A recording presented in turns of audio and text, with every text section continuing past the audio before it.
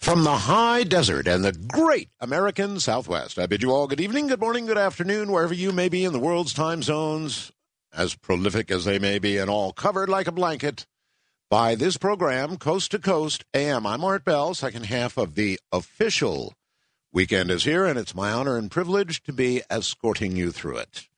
All right, let us begin by looking at the never-to-be-disappointing, dismal world news.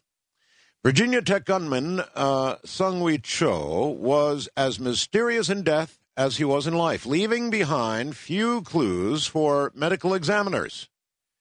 Dr. William Macello, the assistant state medical examiner based in Roanoke, said Sunday that Cho died from a self-inflicted gunshot wound to his temple after firing enough shots to wound his 32 victims more than 100 times.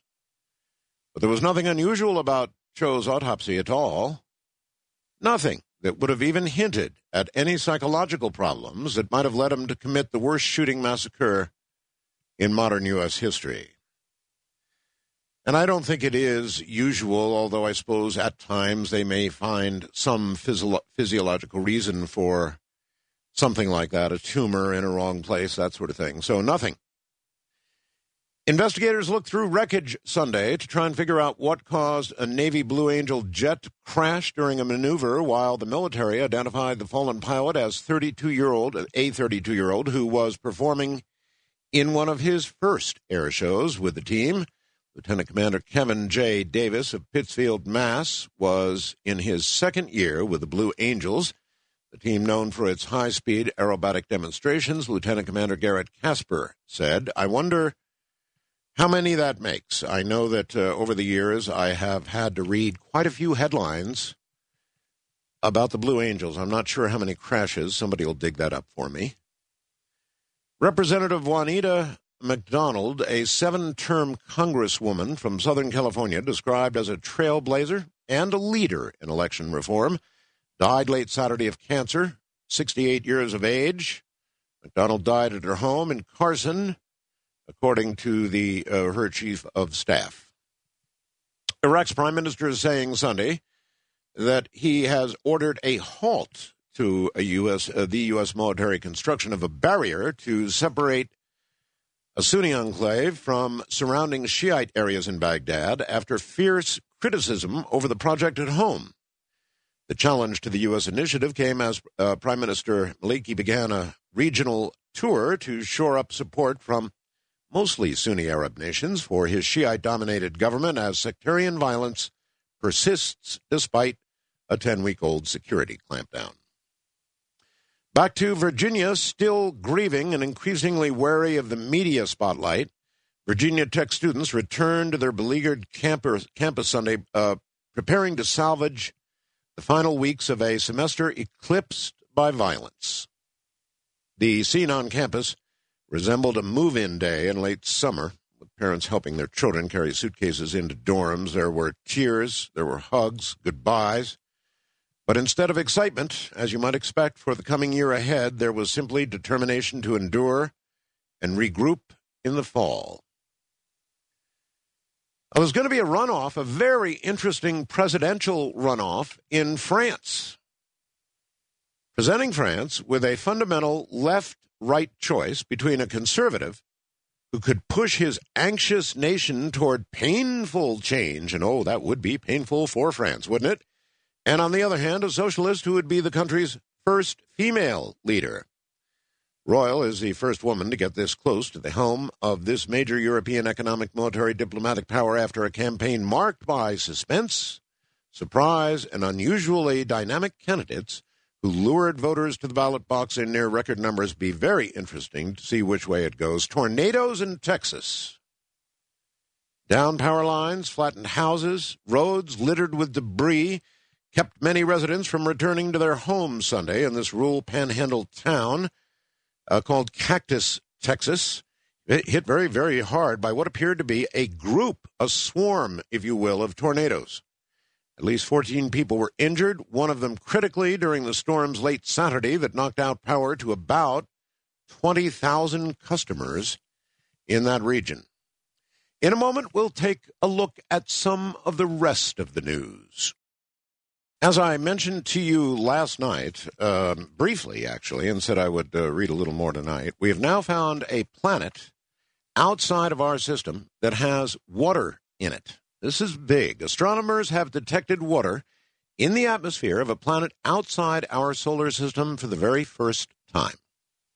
The finding, to be detailed in an upcoming issue of Astrophysical Journal, very prestigious, confirms previous theories that say water vapor should be present in the atmospheres of nearly all the known extrasolar planets.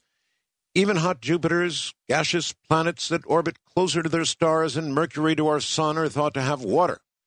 The discovery announced today means one of the most crucial elements for life as we know it can exist around planets orbiting other stars. Quote, Travis Barman, an astronomer at Lowell Observatory in Arizona, we know that water vapor exists in the atmospheres of one extrasolar planet, and there's good reason to believe that extrasolar planets, others, contain water vapor. HD 209458b is a well-known planet among hunters. I didn't happen to recognize it. In 1999, it became the first planet to be directly observed around a normal star outside our system, and a few years later, it was the first exoplanet confirmed to have oxygen and carbon in its atmosphere. It is separated from its star by only about 4 million miles, 7 million kilometers, and about 100 times closer than Jupiter is to our sun, so it's really hot. They think it's losing about 10,000 tons of material every second as vented gas. Water actually survives over a broad range of temperatures, he explained, but it would need to get quite a bit hotter to completely break the water molecules apart. Now, what this obviously means is that life is probably common in the universe. There's probably a lot of it out there, and so... By the way, in a moment, we're going to open up, I guess I could say unplanned, certainly unscreened, open lines, and let you talk about anything you would like. But I do have a bit of a question for you. And that is, if you were an alien civilization, would you contact us? If you had been observing us, would you be in a hurry to contact us, or would you watch from afar? Anyway, west of the Rockies, the number is 1-800-618-8255. East of the Rockies, many of you there, 800-825-5033. First-time callers, we have many lines. Area code 818-501-4721. Wild card line, folks. Area code 818-501-4109. That's where we actually have a lot of lines. First-time callers, just one. International, 800-893-0903. If you were a member of a highly developed extraterrestrial society, would you like to meet humans? Do you think you'd benefit from an encounter with humanity? In our search for extraterrestrial life, we've got to keep in mind that the present level of our technology, well, it might not be the only obstacle that's preventing us from finding an advanced alien civilization. Intelligent extraterrestrial species might not want to be discovered by us at all. In an article in UFO Area, they take a good close look at certain aspects of our society that can shatter our dreams of possible contact with aliens. Why would aliens want to hide from us? The mind of extraterrestrial beings is perhaps way beyond our comprehension, and we can only speculate about their reasoning and intentions. The presence of UFOs throughout history indicates aliens are in some way connected to this planet. Why?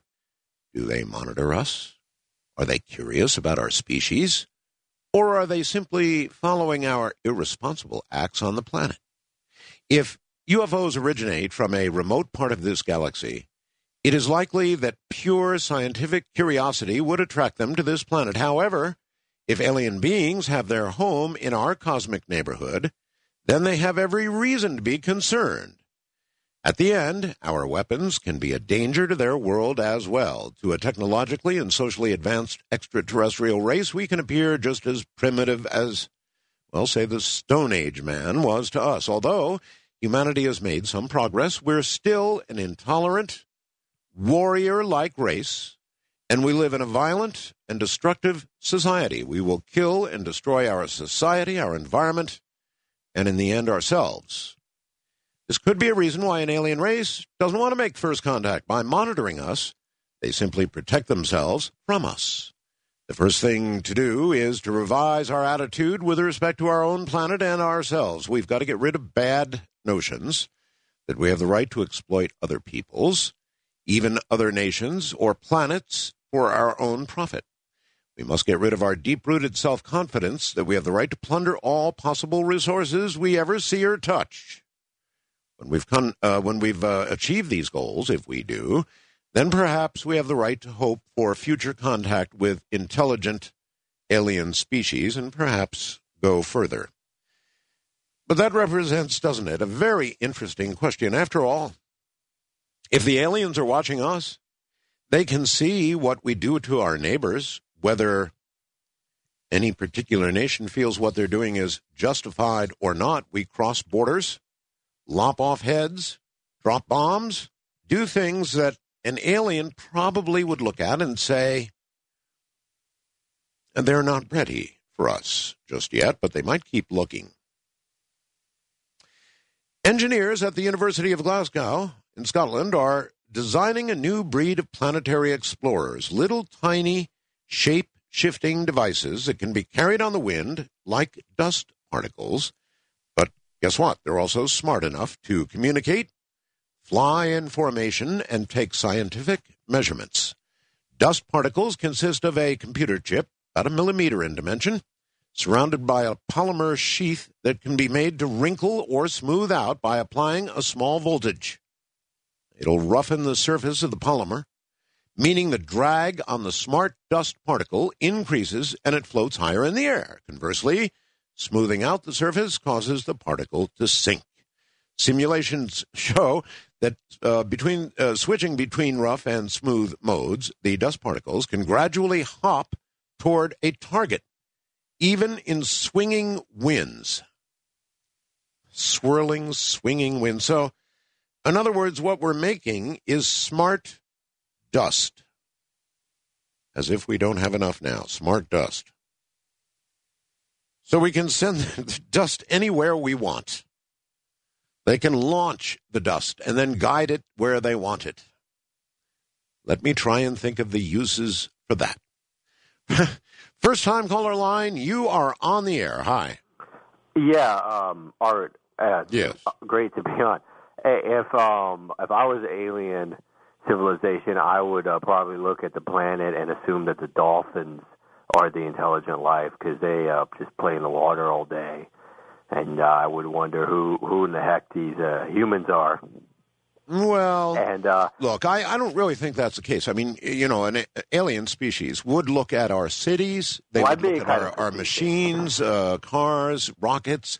They would see we have things in orbit. No, they would look at us. They would look at humans as, the rulers of the planet. But they might not like what they see. Yeah, I am being a little facetious. I would probably just sit back and wait. It looks like between the energy issues and climate issues and the space debris catastrophe that we seem to be rapidly heading towards, we're on a real path to hurting ourselves. And I would probably just sit back and watch the fireworks. And if they looked at our planet and said, what a beautiful, blue, wonderful planet. Look at all the water and the natural resources. But we don't have to invade. We just have to wait a little longer, and it'll all be ours. Pretty much. And if they've got the technology to get here, they might be able to time travel into the future a few thousand years, as things clean themselves up, and then they can grab the resources. That's assuming that, another breed of ape doesn't evolve or something. Yeah, that's true. So. All right. Well, I get it, and I kind of agree. Now, would they monitor us? Yes. And that's probably what we're seeing in our skies. We're seeing all kinds of things, and I'm sure that we're being monitored, and probably have been since 47. That's when most say it began. West of the Rockies, you are on the air. Hello? Hi, turn your radio off, please. That's yes, number I'm doing one. that right now. Okay. Art? Yes. This is really important. I think that if they taught the students at the schools to attack rather than run, I really believe that they would stop this. Oh, you're certainly right. If they could really do that, but my dear, when you're looking down a couple of gun barrels, spitting bullets per second out, that's easier said than actually done. I don't really think so. If they taught them to be heroes, it would put an end to it. And not only that, but like the one boy said, he was behind the door, and he heard him what do you call it? Reload. Yeah, reloading. It would have been an ideal chance for them to jump him. I really do believe that they would put an end to it because they wouldn't be able to set any more records. And also, if they gave the teachers tasers rather than guns. Have you ever had anybody shooting at you? No, but I'm not afraid to die. Well, okay. Look, I appreciate the sentiment, and she's saying that if the students en masse had rushed him, perhaps they could have stopped it, and perhaps they could have. Those of you in the audience who have ever had anybody shooting at you probably have a different view of it. So it's an easy thing to say, just fling your body in the way, rush toward the guy with two guns. Now, perhaps in a moment when he was reloading, something could have been done, but even then, a kind of paralyzing terror sets in that's hard to describe. Wildcard line, you're on the air. Hi. Hey, Art, how you doing? I'm fine. Really good. Great question you asked. I almost felt it was redundant, but I felt motivated to call you. So I don't think they would. I mean, I hope they would. It would be nice, but I think more or less they'd look at us pretty much the way we look at an ant farm. We watch it, we observe it. We don't try to talk to the ants. It might not be that bad, much of a difference. If they catch the 6 o'clock news, it's that bad. Well, if they're catching the 6 o'clock news, then they're interested in what we're actually doing. But it's what we're actually doing that has me concerned. And it seems to me that they would rule out contact. If they were if somehow they had made it by discovery of Element 92, they had stopped their wars, they now have a peaceful society, 1,000,000 years ahead of ours, they'd look at us and go, if by 1 in 1,000,000 they make it, we'll check back in a few years. Right, yeah, that's a few thousand years. Yeah, that's optimistic. I would go with that. But presently, do you think, based on today's headlines, that we're going to make it? I'll tell you, it looks doubtful, but I'm an optimist, so I think we will. I really have to try and also be an optimist, but boy, the news is a little depressing. Very depressing. I hardly ever watch it. Good for you. Thank you very much. The news is depressing because it's all bad news. Now, as I've mentioned a few times in the last couple of weeks, if we did nothing but good news, that's assuming I could find it, we would be tuned out so quickly your head would spin. East of the Rockies, you're on the air. Hello? Hello. Yes, hi. Isabel, how are you doing? Is this the first time caller line? No, it's the East of the Rockies line. Okay. This is my first time calling. Well, then technically you just blew it because you could have. But anyway, it doesn't matter. You're on the air, so go ahead. Oh, okay. Hi. I remember a few weeks ago you had a gentleman and y'all was speaking about a potential military conflict with China. Yes. And you had asked whether the U.S. would, one, get involved with a war with China, and two, will the U.S. Well, I think I asked whether Taiwan. we would. Yeah, Taiwan. That's right. Oh, China. And my opinion, and this is just my opinion, the answer is no.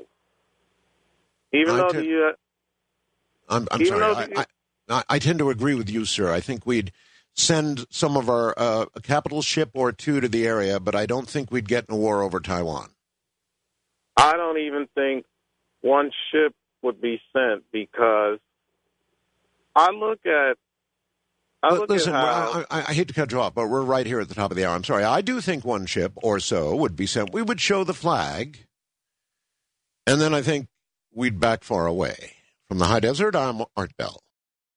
The following from Great Britain. Bus drivers have nicknamed a white cat McCavity.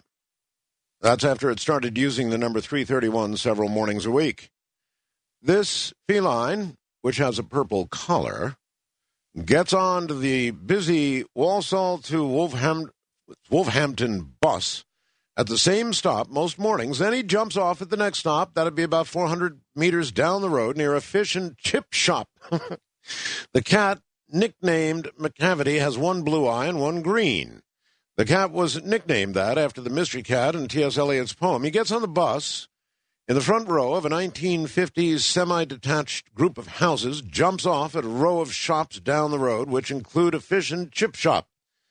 The driver, who first saw the cat jumping on the bus in January, said, "It's really odd. First time I saw the cat jumping off the bus with a group of passengers, I hadn't seen it get on. That was a bit confusing. Next day, I pulled up on Churchill Road to let off a couple of passengers. As soon as I opened the doors, the cat ran toward the bus, jumped on, ran under one of the seats. Don't think any of the passengers noticed. Because I'd seen it jump off the day before, I carried on driving, and sure enough, when I stopped just down the road, he jumped off. I don't know why he'd catch the bus, but he seemed to like it. Told some of the other drivers on the route, and they have seen him too. Since January, when the cat first caught the bus, he's done it 2 or 3 times a week and always gets on and off at exactly the same stops. Now, earlier tonight, I watched my cat, Abby Dose. As you know, or you probably know, they're running a high-definition series called Planet Earth on Discovery. And Abby Dose discovered Planet Earth tonight, and for a full 30 to 45 minutes, he sat there right in front of the screen until I finally went and got him a chair. He was so interested, his little cat eyes never left the screen, and a couple of times he tried to jump through. So, cats, what can you say? Back in a moment.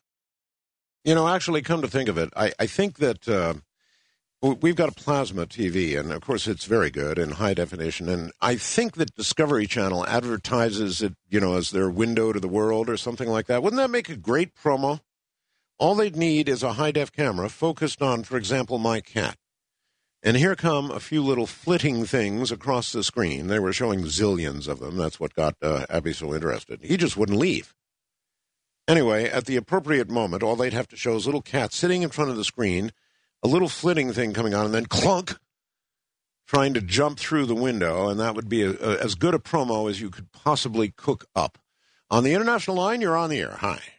Hi. Turn your radio off, please. Yes. Thank you.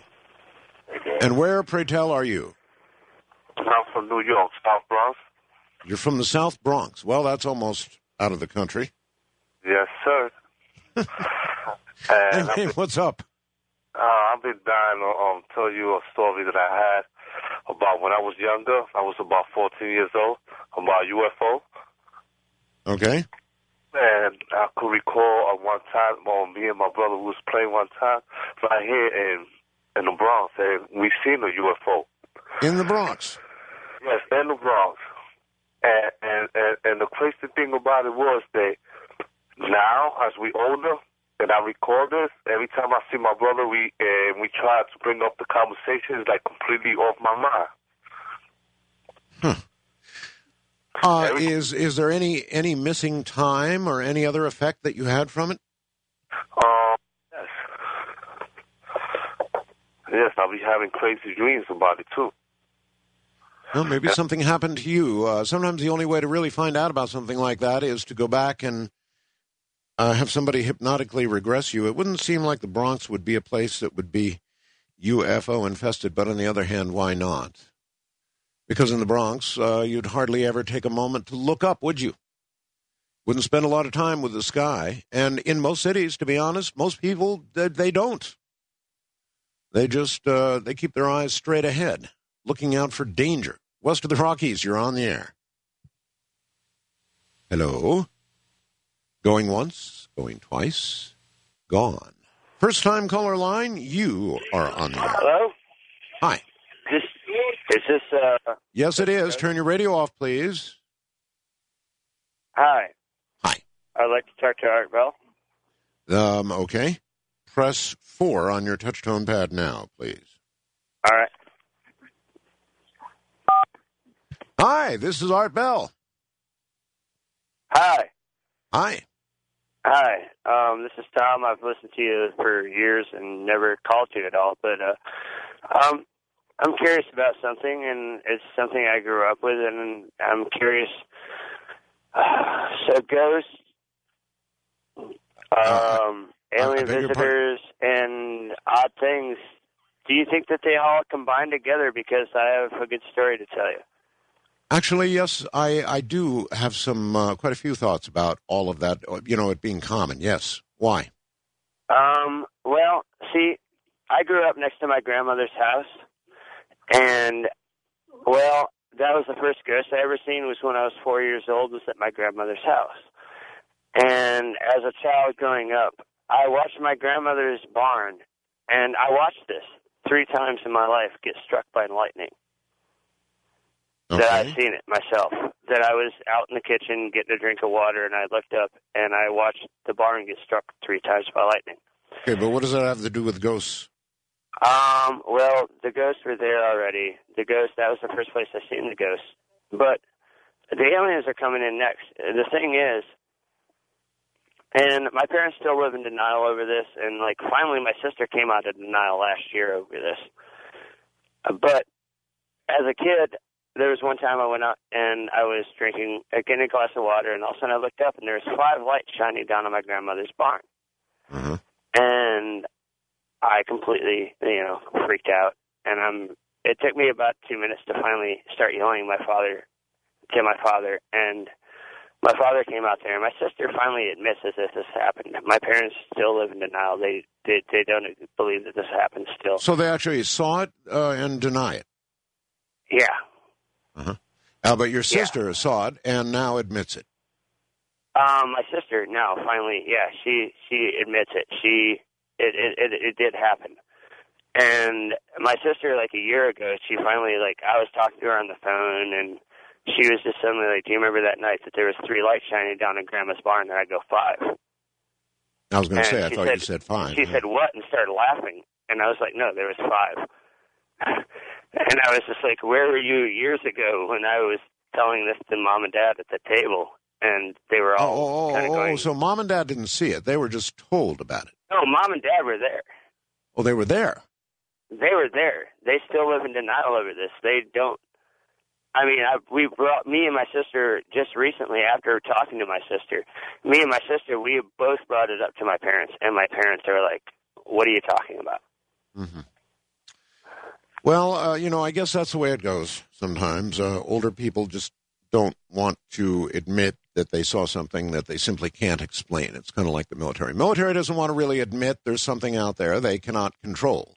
Wild Card Line, you're on the air. Hello. Hello, Art. This is Mike calling from Auburn, Washington. How are you? I'm fine, Mike. Well, I have a suggestion for you, and this is kind of based on something that Ed Dames talked about during his last program.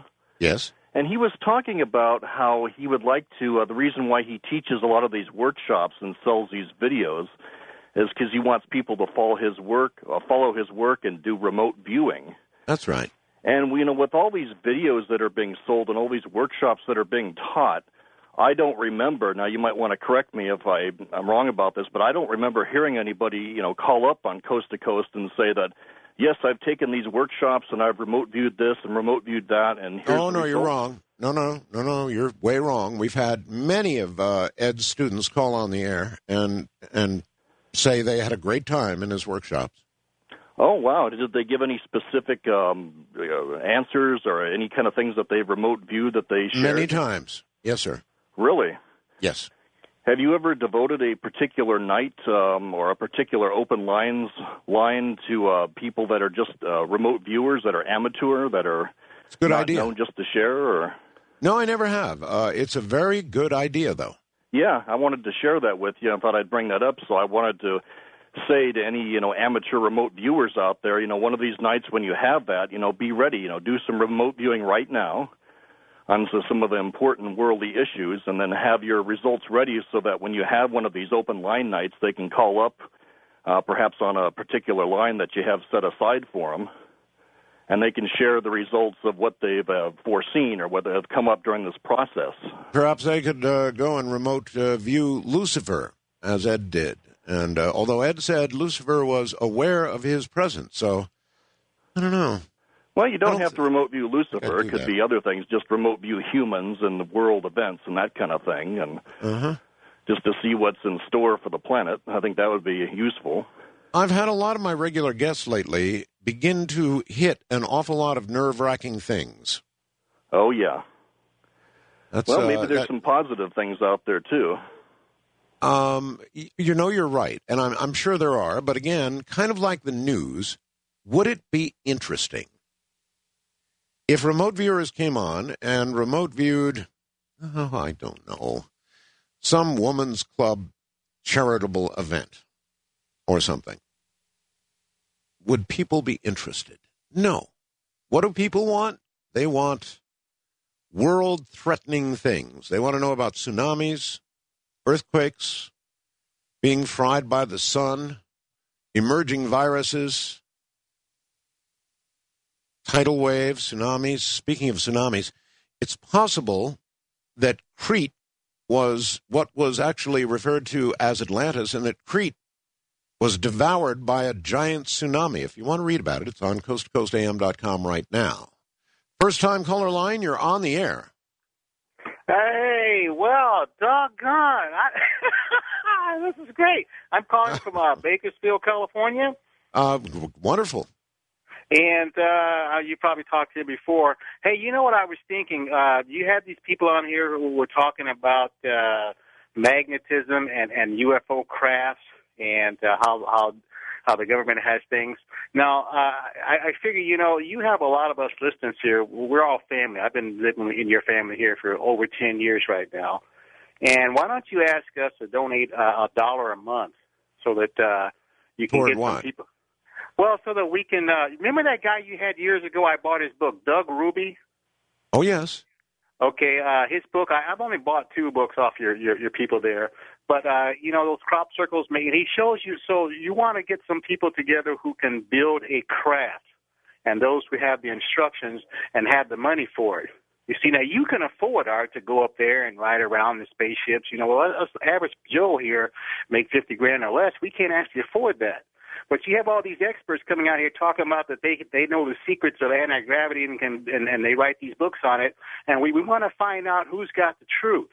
And with enough money, I'd be more than happy to give you $1 a month, considering if most of your listeners did that. You orchestrate it so that somebody with some property would come out there and maybe take shifts. I'd be happy to work on a project like that and try to find out what works and what doesn't work before the big rock comes and gets us or the 13th planet, whatever happens. If Uncle Sam is doing this stuff already, which you seem that, is pretty good chance there is, we can do the same thing too. And if it costs money, I'll bet you if you ask, a lot of people would send you $1 a month so you'd be able to afford something like that. And you've got all those arch parts and everything that you don't use. And I think, you should do that. Be our leader and make something happen. All right. Well, first of all, I am certainly not rich enough, nor do I know anybody who is, to go be riding around in rocket ships. Save those who have booked a passage on the space shuttle for a short period of time. I guess you can pay for that. Around $20 million is what I hear the going rate is, but I'm certainly nowhere near that category, thank you. East of the Rockies, you're on the air. Hi, Art. Yes, hi. How are you doing? I've been listening to you for a long time, and I think you're a great guy, and I like what you're doing. Thank you. I just wanted to comment that just like with a lot of the other people in the world, there are people who care, and want to help, and there are people who just want to pretend like nothing is going on and turn their backs. And I feel like there's different planets that have different types of aliens or whatnot, that some of them are already here maybe among us that are trying to help us that we're unaware of, and there are some that are turning their back and just simply watching. So it's a lot like the people here on this planet. You know, there's people that are always willing to help like your show does, and there's always those other shows that or people that are willing to just stand by and watch, and some are leaders and some are followers. I suspect some come down, monitor us for a while, and leave laughing. I believe so. I really do. And if you don't mind me asking, I want to ask you one other question that's off the subject, if that's okay.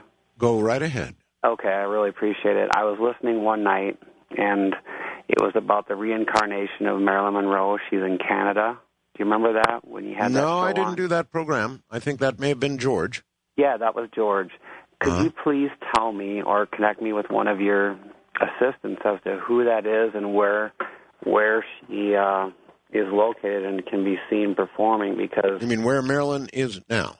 Where she? The reincarnated Marilyn. Right. Do you know where she is? No, I'm going to have to refer you to George on that one. Okay. Had you asked about the king, I could have told you instantly. International line, you're on the air. Good morning. Hey, how you doing, Art Bell? This is Hector calling from Ontario, Canada. Hi, Hector. I'm right near Detroit there. I'm a Streamlink member. I just want to say that it's a wonderful thing, and all you coast-to-coast people out there should really look into that if you can't catch the show. It is wonderful. Anyways, let's get to what I want to talk about. I don't know if you follow sports at all, but there's this guy, Gary Sheffield, for the Detroit Tigers, and he's been playing awful lately. And I'm beginning to think maybe like some person put some voodoo on him or voodoo hex, or even maybe an alien took over his body because he's playing like unbelievably bad. Like he's never played this bad. He's been playing good his whole career. He gets to Detroit, and now he's god-awful. Yeah, God-awful. A lot of baseball players, as you well know, go into slumps, and they're very, very superstitious. Yeah. Now, I guess the fans are too. Yeah. One more thing, Art. If you're ever in town, I'd like to have you over for a beer. Take care. Bye. All right. You take care, and thank you very much. Very, very, very superstitious. You know, if you get something and you have a very, very good game, no matter what position you play, you're liable to keep it exactly the same. It turns into a compulsion, in fact. Wearing the same everything, that sort of thing. Wildcard line, you're on the air. Hi, Art. This might sound kind of frivolous to you, but it's important to me. Is there any way that a person who has no Internet and no access to the Internet can order your pizza punch? Not that I'm aware of at the moment. Oh, for Pete's sake. Pizza's sake. No, I think that you, at this point in time, you have to have the Internet to do it. It's artbellspizzapunch.com. Now, you can always go to, like, a library or something like that. Oh, that's an idea. Okay. There you go. All right, thanks.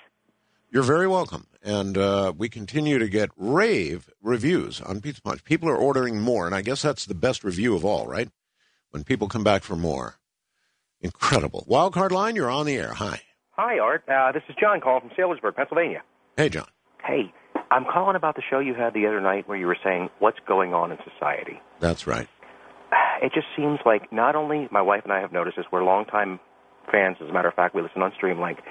But not only is society becoming more, as you had mentioned, evil, it just seems more like there's stupidity starting to seed itself, and everybody is just so blatantly ignorant of other people's feelings.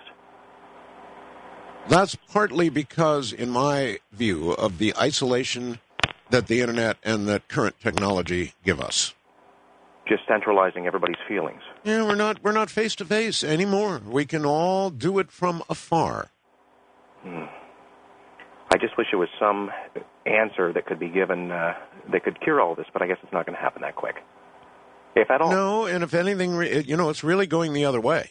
I mean, if we want to be, we can become more and more and more isolated all the time. Technology gives us that ability. So it's very much a two-edged sword.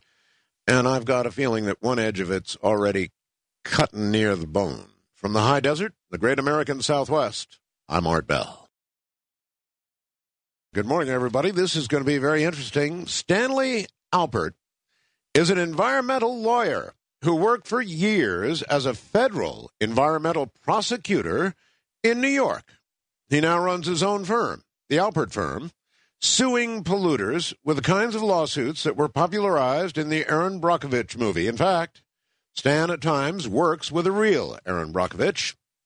One night, he was on his way home, alone, when a gang of thugs with automatic weapons grabbed him on the street. They got his PIN number at gunpoint. When they found out he had a big sum of cash in his savings account, they decided, well, they'd keep him so they could get the money the next day.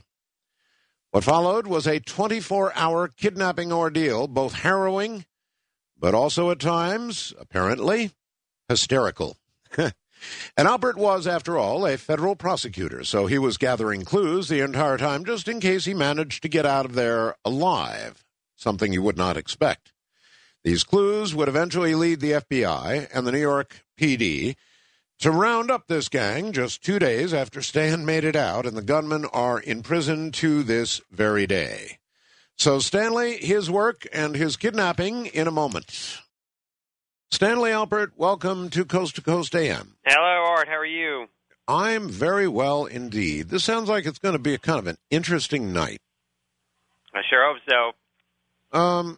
You worked as a federal environmental prosecutor. Where was that and when? So I worked in the Eastern District of New York, which covers New York City, Brooklyn, Queens, Staten Island, and all of Long Island. So it's not just New York City, but all of Long Island. I did that from 1990 until 2003.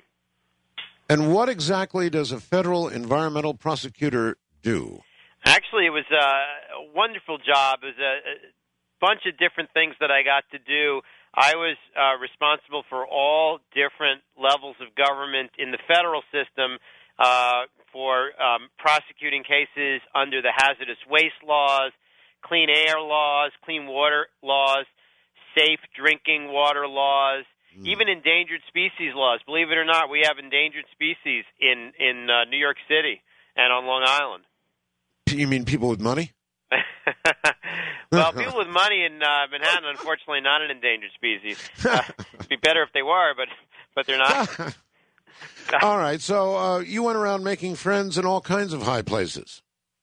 Well, that's right. Sometimes friends and sometimes a lot of enemies. I often think that they have a dartboard with my face on it in the halls of ExxonMobil. I bet they do. Yeah, you particularly spent a lot of time with ExxonMobil, right?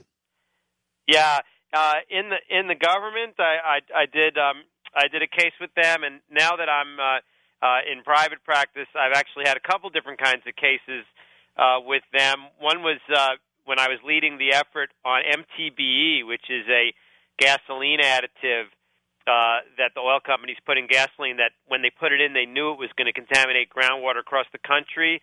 The hydrogeologist told them that. They put it in anyway, and lo and behold, it polluted groundwater across the country. Were they forced to put it in, or is this something they voluntarily went ahead with? Yeah, they were not forced to put it in. That's the story that they want people to believe, but the real story is totally different than that. They started putting it in years in advance of any kind of a legal requirement to put it in. They did it at the time, lead had to come out of gasoline. They needed something to make cars run better. Right. So they needed something, and there were several alternatives they could have used. They picked MTBE because it was cheaper than the alternatives. It's made out of a byproduct of the refining process. So they were able to do it cheaper. And in fact, there was some evidence that it helped gasoline burn better and might help with the air pollution problem. The problem is in-house, as we learned from the documents that were discovered in these cases, their hydrogeologists were telling them, you better not do this, guys. You're going to pollute the groundwater all across the country. It's going to get in drinking water supplies. And Matter of fact, I'm pretty sure that in Northern California, in parts of California, there were some really severe cases of that. Yeah, well, the two cases that are very famous are the Lake Tahoe case. There you go. and the Santa Monica case. Those are very severe cases of contamination where people literally, could not drink the water. A lot of the cases now involve levels that are low enough that nobody knows whether they'll ever cause cancer because nobody's ever done the studies, but they have taste and odor problems at very low levels. So the water tastes kind of funny. It tastes a little bit like turpentine. Great. Oh, great. Water that tastes like turpentine. Yeah, just a faint taste of it. Sometimes people get used to a bad taste in water, so maybe they don't complain that much because there's different kinds of things that can cause a bad taste. But it's there. It's there at extremely low levels, so you really can't serve it to people except at very low levels. And the oil companies' documents in-house, even going back to the 80s, told us all about that. But like I said, they used it anyway. And then what you were referring to, Art, was in starting after 1990 and about 92. There were some new Clean Air Act requirements where oil companies had to use something to make to sort of improve the air pollution situation. They had plenty of options. They chose MTB, as I said, because it was cheaper. And like I said, as a result, you've got water that some municipalities can't serve to their people. All right. So you spent a lot of time, I guess, digging up evidence and going to court. Well, the MTBE stuff was in my later phase that I'm doing now as a private lawyer, kind of male version of Aaron Brockovich with a law degree. In the days at the U.S. Attorney's Office, that's what we would do. We'd be the courtroom lawyers for the government. The government has all these different agencies that deal with environmental problems. For example, the Coast Guard, which, of course, they don't have quite enough staff as they ought to really patrol well enough, unfortunately. But one of their great jobs is when there's an oil spill in a harbor, they investigate it. So I would go to work in the morning, and maybe I'd be listening to AM radio or looking in the local paper, and I'd see that there'd been a spill, and so I could jump on that right away. I could call my friends at the Coast Guard, the investigators. They would start investigating. We'd do the case together, and we'd try to see if we couldn't figure out who was to blame for that kind of a spill. All right. I kind of joked about it, but certainly you probably made a lot of potentially very powerful enemies doing that kind of work. Did you ever find yourself in a threatening situation as a result of the work you did? Well, the funny thing is, I know we're going to talk a little later about my having been kidnapped in the book, but the funny thing is when it happened, at least one of my friends was thinking that I must have been picked up by some bad guys that I was investigating. Now, I joke in the book about how if Mobil Oil Company had been smart, they would have kidnapped me. But actually, at the time, one of my friends knew that I was investigating a spill that was by a company that was alleged to have some mafia ties, and one of my buddies actually thought I might have gotten picked up for my job. The work I do, I think people are pretty civilized. The likes of an Exxon Mobil is not going to do something physical. What they'll do is they'll litigate you to death until you get to the edge of the trial, and then maybe they'll settle it on the eve of trial.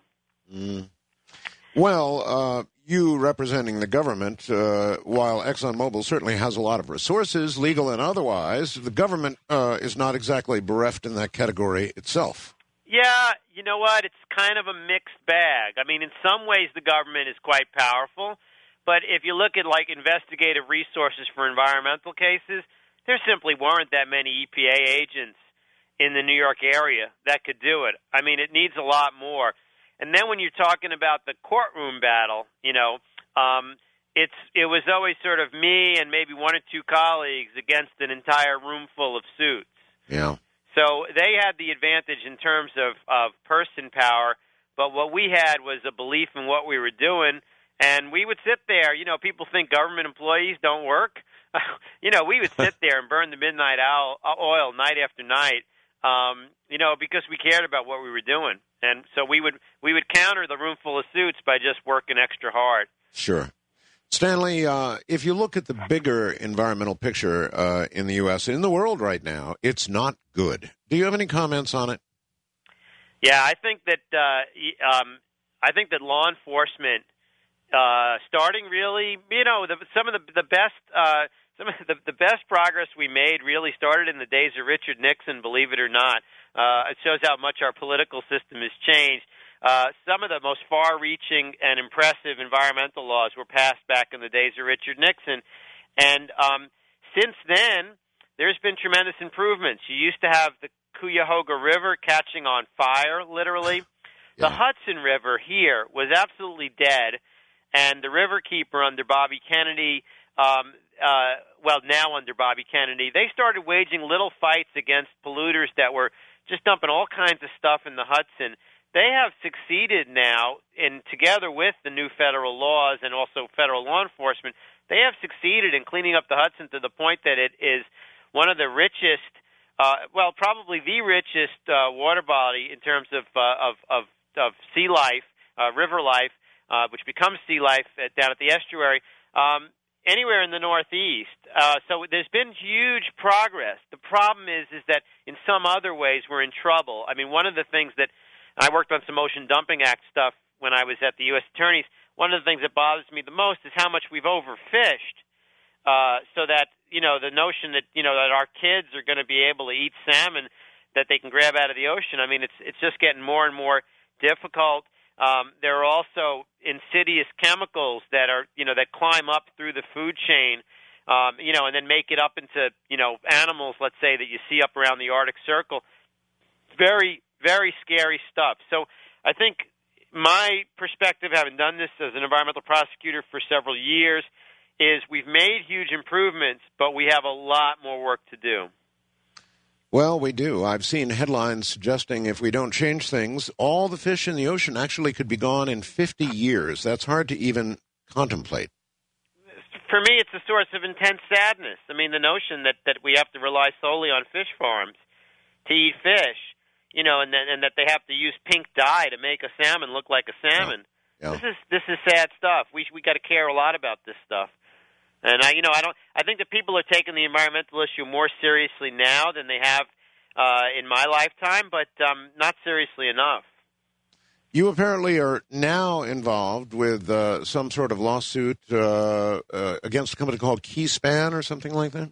Right. So this is, again, and now I'm in my role as a private environmental toxic tort lawyer doing sort of Erin Brockovich-type cases.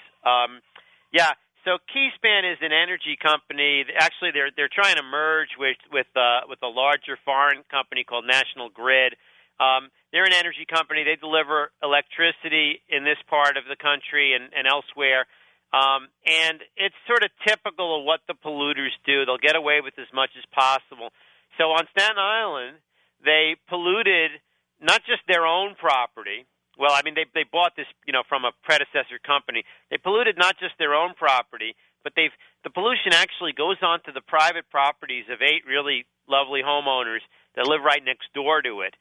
And what they did was they proposed to the state agency a cleanup where they wouldn't even clean up their own property. They would just put a wall around it and keep it there forever, which is something people do sometimes, but you shouldn't do it in a residential neighborhood when you're right next to people. But the pollutants that continue onto my client's property, they've made a cold corporate decision to leave it there forever, and they just don't give a damn about how afraid my clients are, whether their kids can play in the backyards, whether there's toxic vapors in their houses. They don't care, and they're able to push the state agency into it because they've got a lot more power. The state bureaucrats don't even have enough resources to investigate these things, let alone push around a big energy company like that. Sure. They'll take what they can get. So I was forced to sue them in state court. I've got some really lovely clients, good people, just a lovely group of people of sort of the best sort of example of the melting pot in America you could want. I got people of every different race and nationality. They get along incredibly well. They're good neighbors, and they're very upset. Their children go to sleep some nights crying because they're frightened by what Keyspan is doing to them. How do you feel being in private practice now versus having, the big federal government behind you? It's interesting. They're sort of two separate legal systems. The federal government thing is really statutes that get written out of Washington. The private lawsuits that I bring are more out of the common law tradition that came from England. which is basic principles of human justice. You know, like don't hit me over the head or I can sue you, or you know, use your property so as not to hurt my property. That's a basic, decent, conservative value that we have in property rights. So in my new job, I use these sort of common law principles. And the funny thing is, you think the almighty power of the federal government is so wondrous. It sure is, but there's these private principles sometimes are even more powerful. There's a guy who used to head Earth Justice, which is one of the sort of environmentally friendly nonprofit groups that fight for environmental cases, and he's now in private, and he says that he's able to do more good now because if you sue an oil company to clean up MTBE, I mean in Santa Monica where they couldn't drink the water, the oil company settled for numbers that are somewhere between $300 and $500 million. That's way more money than the government typically gets out of people. Sure. So in some ways, what I'm doing now is actually more effective than being a government enforcer. Mm-hmm. So you're going to stay then in private practice? Or would you go, if offered a job, would you go back into government service? You know, I think the problem is and people ought to understand this. A lot of guys like me who do this kind of work give up a lot of money to do it. The U.S. Attorney's job is not a bad-paying job, but it's nowhere near what private lawyers make in New York. And I don't want to tell you what it costs to buy a studio apartment in New York City. It's ridiculous.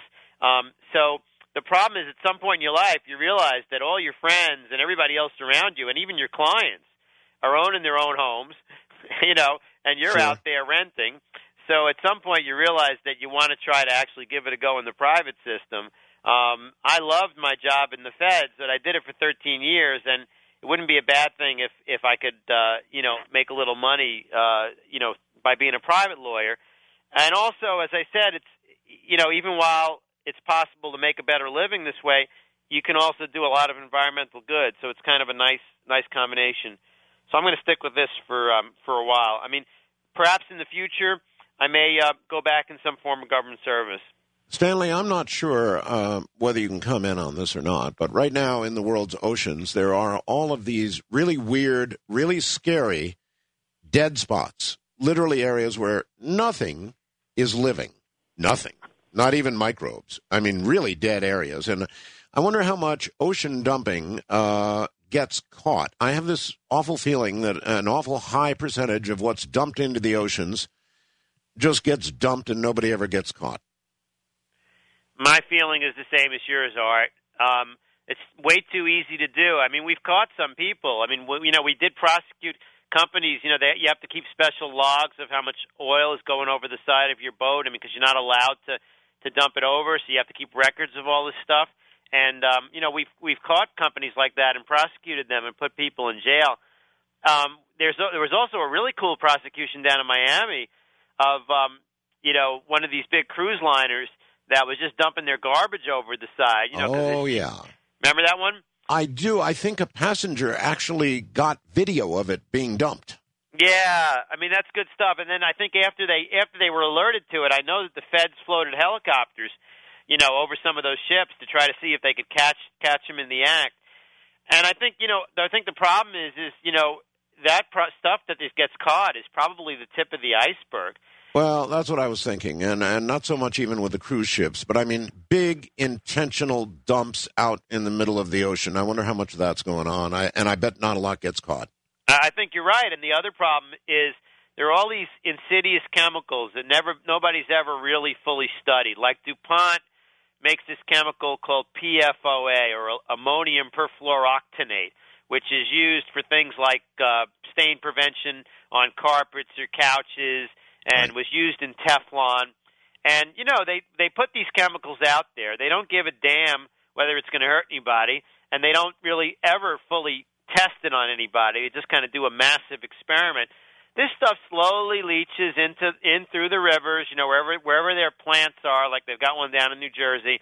And does whatever it's going to do. Listen, Stanley, hold tight a moment. We're at a break point. From the high desert, I'm Art Bell. Indeed. Stanley Alpert is my guest. He was a federal environmental prosecutor. That's quite a job, and is now in private practice doing sort of the same kind of work, actually. And I suppose there are a lot of bad companies that do a lot of bad things. But, you know, those companies are really bringing us what we want. It's a lot like the media. They're delivering what we want, actually what we need. In this case, oil. We have this voracious appetite for oil. We've just absolutely got to have it, right? And so they bring it to us, and I suppose in that process, things that we don't want to know about happen. We'll be back in a moment. Well, we're going to talk about the kidnapping here shortly, and I think you're going to find that fascinating. Can you imagine being a kidnapper and finding out that you grabbed a federal prosecutor? Oh, God.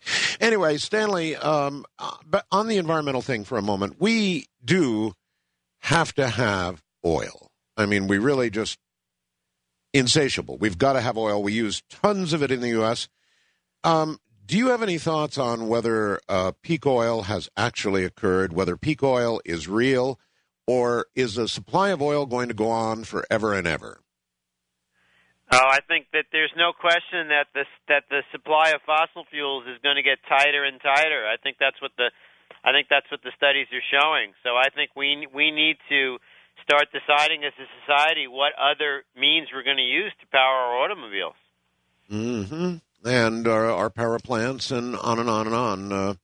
Are we moving quick enough in that direction right now, or does the present administration have sort of a blind eye about oil? The present administration is very open-eyed because they were put into office by the oil interests.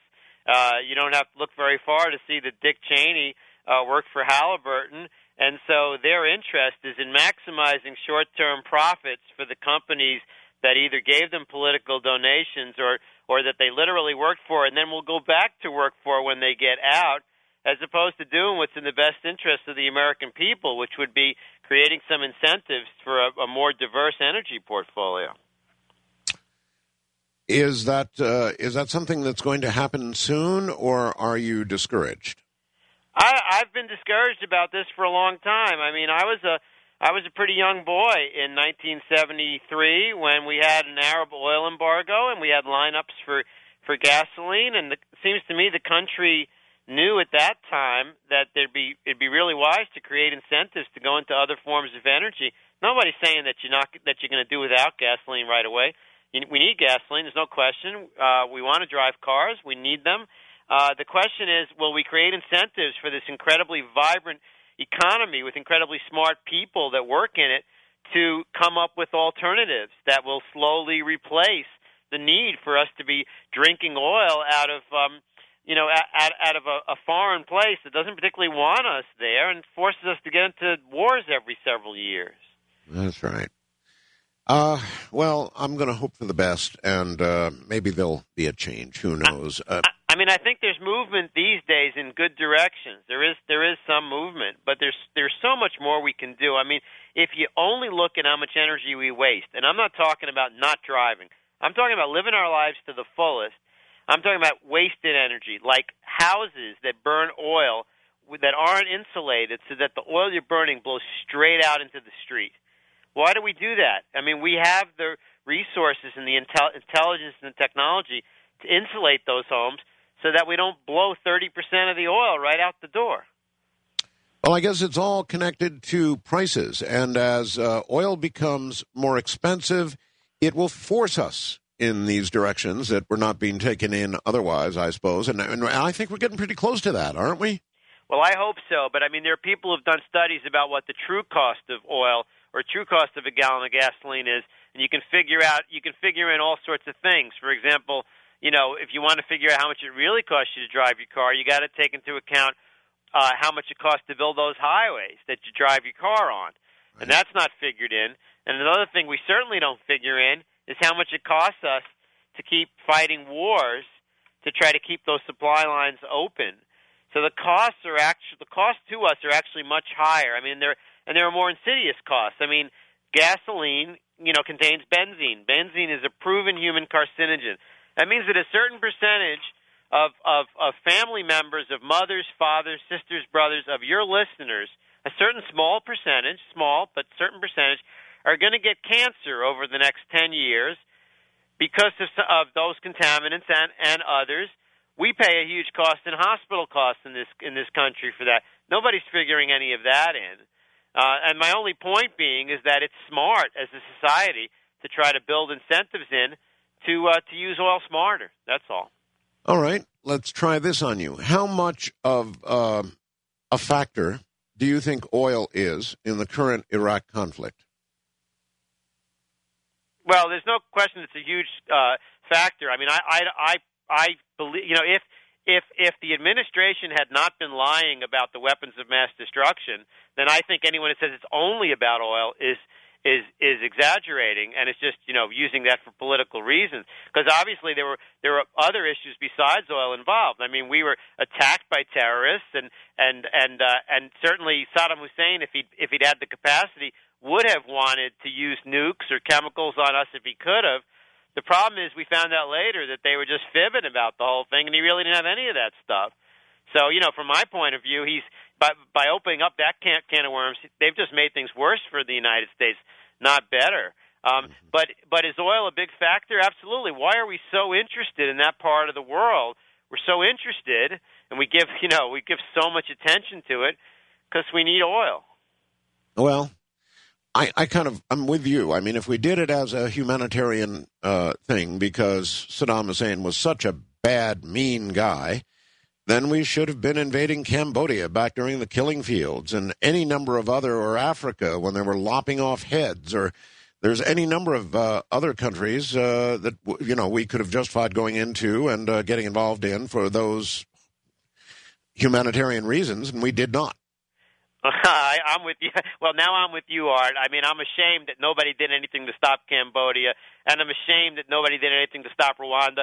And frankly, when the massacre in Bosnia was going on, the Europeans were perfectly happy to sit there and watch it happening and do nothing until the U.S. finally stepped in. So I think there are probably times when U.S. force has to be used for humanitarian purposes. And I don't think, I mean, we weren't invading Saddam Hussein. Rumsfeld was there shaking his hands, a couple of years before he was gassing the Kurds. When he gassed the Kurds, we didn't do a thing about it. So I don't think that's our only motivator. I think we're motivated by a lot of things, including oil, which is a big one in the Middle East. Well, again, a lot of scientists are saying that we're about to get to peak oil, that if we haven't already arrived at that point, we're just about there, and that means we're not going to have as much oil to pump out of the ground as we have now, or as we have recently had, and it's going to begin to get a lot more expensive. Do you know any projections? I mean, I'm not an expert on that. I've certainly read some of the projections, and they don't look favorable at all. I mean, this is not just an environmental issue, which is my primary thing. This is a national security issue. Sure. For our national security, we need to become energy independent. Well, I think that's an important aspect of all of this. Now, the oil companies make mistakes, some of them perhaps intentional, some of them real mistakes. And but they're doing a big job. They're getting a lot of oil to this country that absolutely has got to have it, right? We definitely need oil, and we definitely need gasoline. I mean, we need to heat our homes, and we need to drive our cars. There's no question.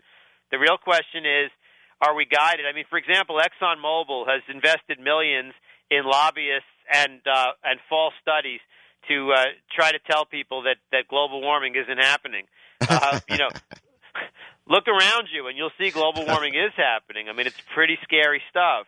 The patterns of bird migrations in the Northeast have changed dramatically in the last couple of years. I mean, this is frightening stuff. It's going to cause a lot of disruptions. A lot of beachfront property is going to go under. A lot of economic disruption is going to be caused. But ExxonMobil has been investing for years in trying to tell people it doesn't exist and trying to lobby people to say it doesn't. So that's not the way a decent, respectable American company ought to be spending its resources. They ought to be spending their resources working on how we can go to alternatives. Let's add Stanley, in. What really shocks me is how well it's been working. Now, I've done quite a number of shows on global warming.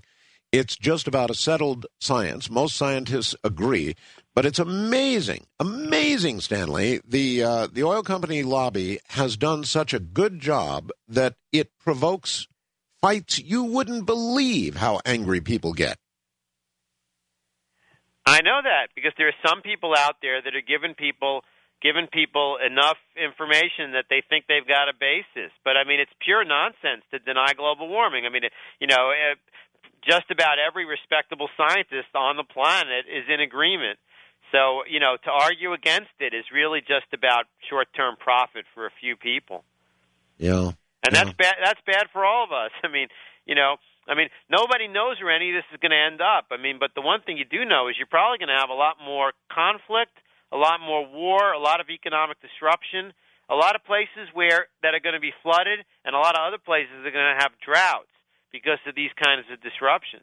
And potentially a lot of hungry people, too. A lot of hungry people.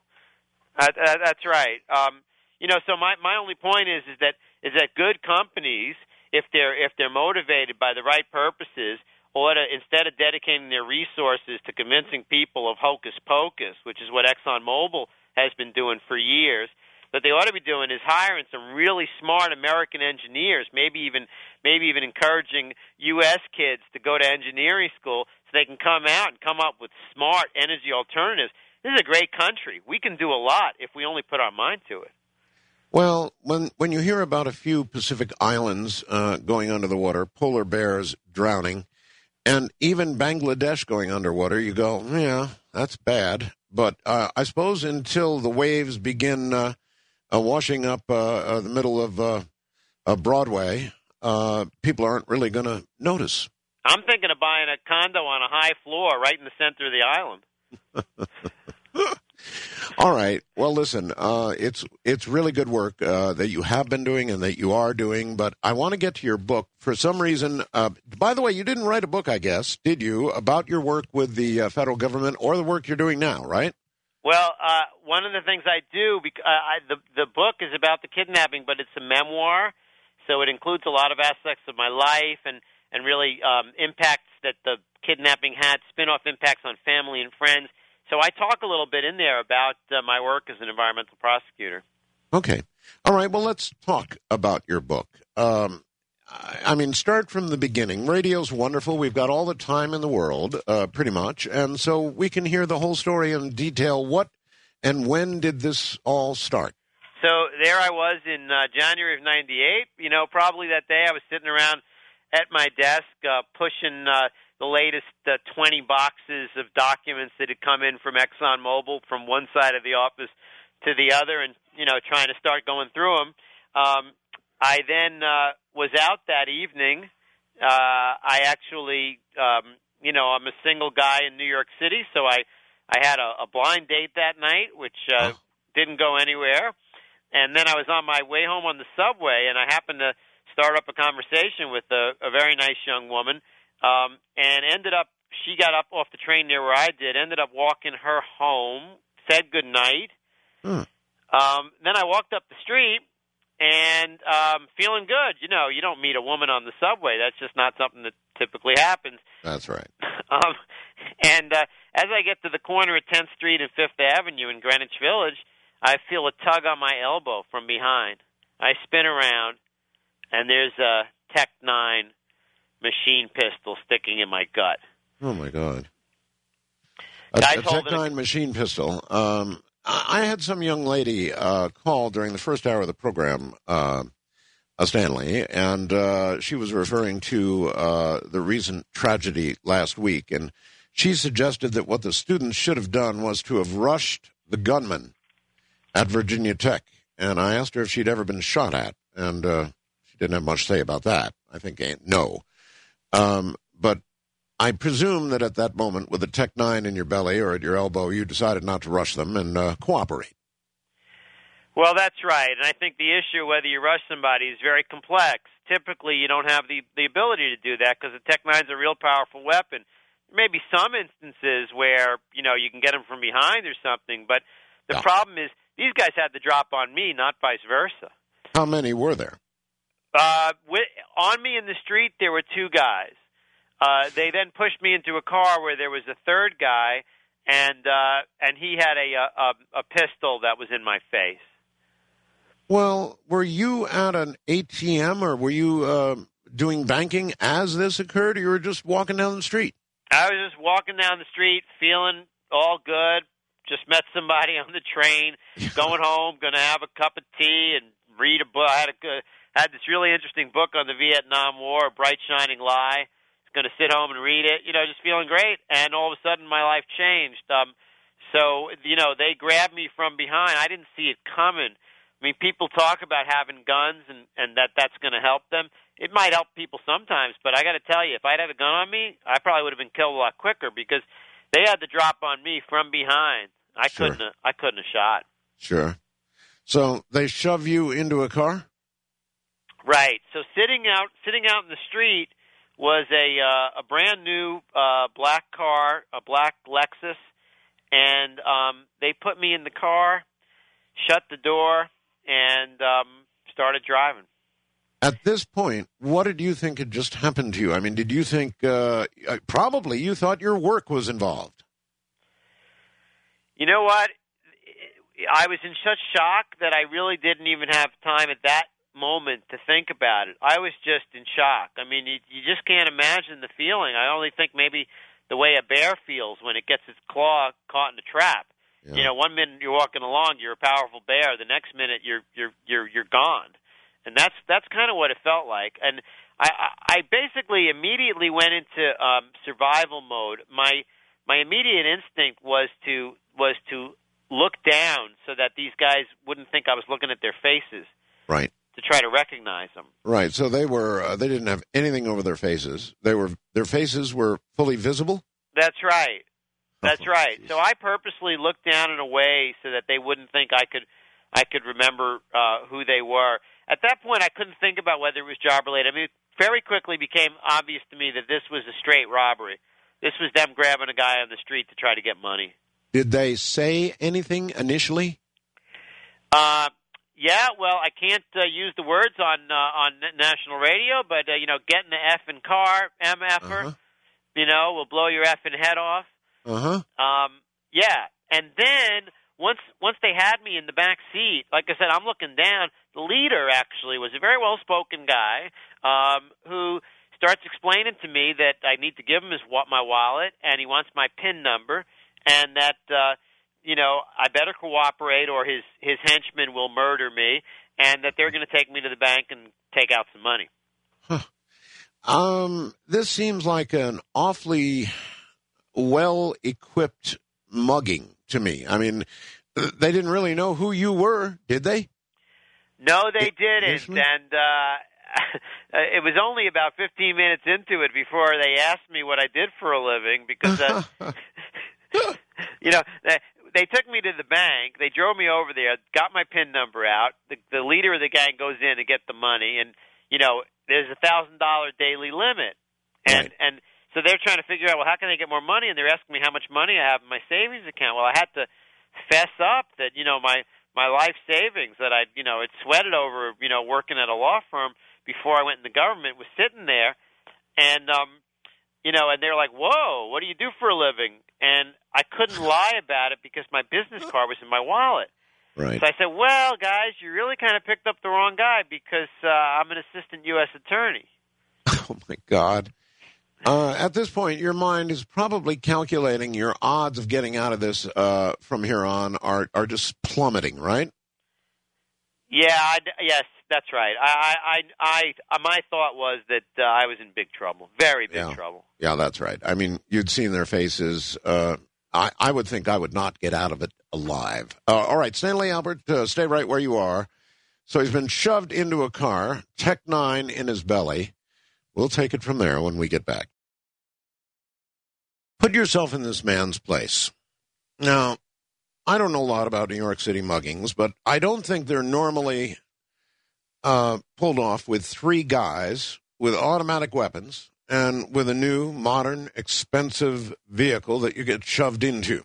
If I were a federal prosecutor and that much happened to me, by the time I got into the car, number one, I would think it was much more than just a robbery. Number two, I would think that I was not going to get out of it alive, particularly if they were not wearing any masks or anything like that. I would think I would be moments away from the next life, moments away from the next part of the story. We'll be right back.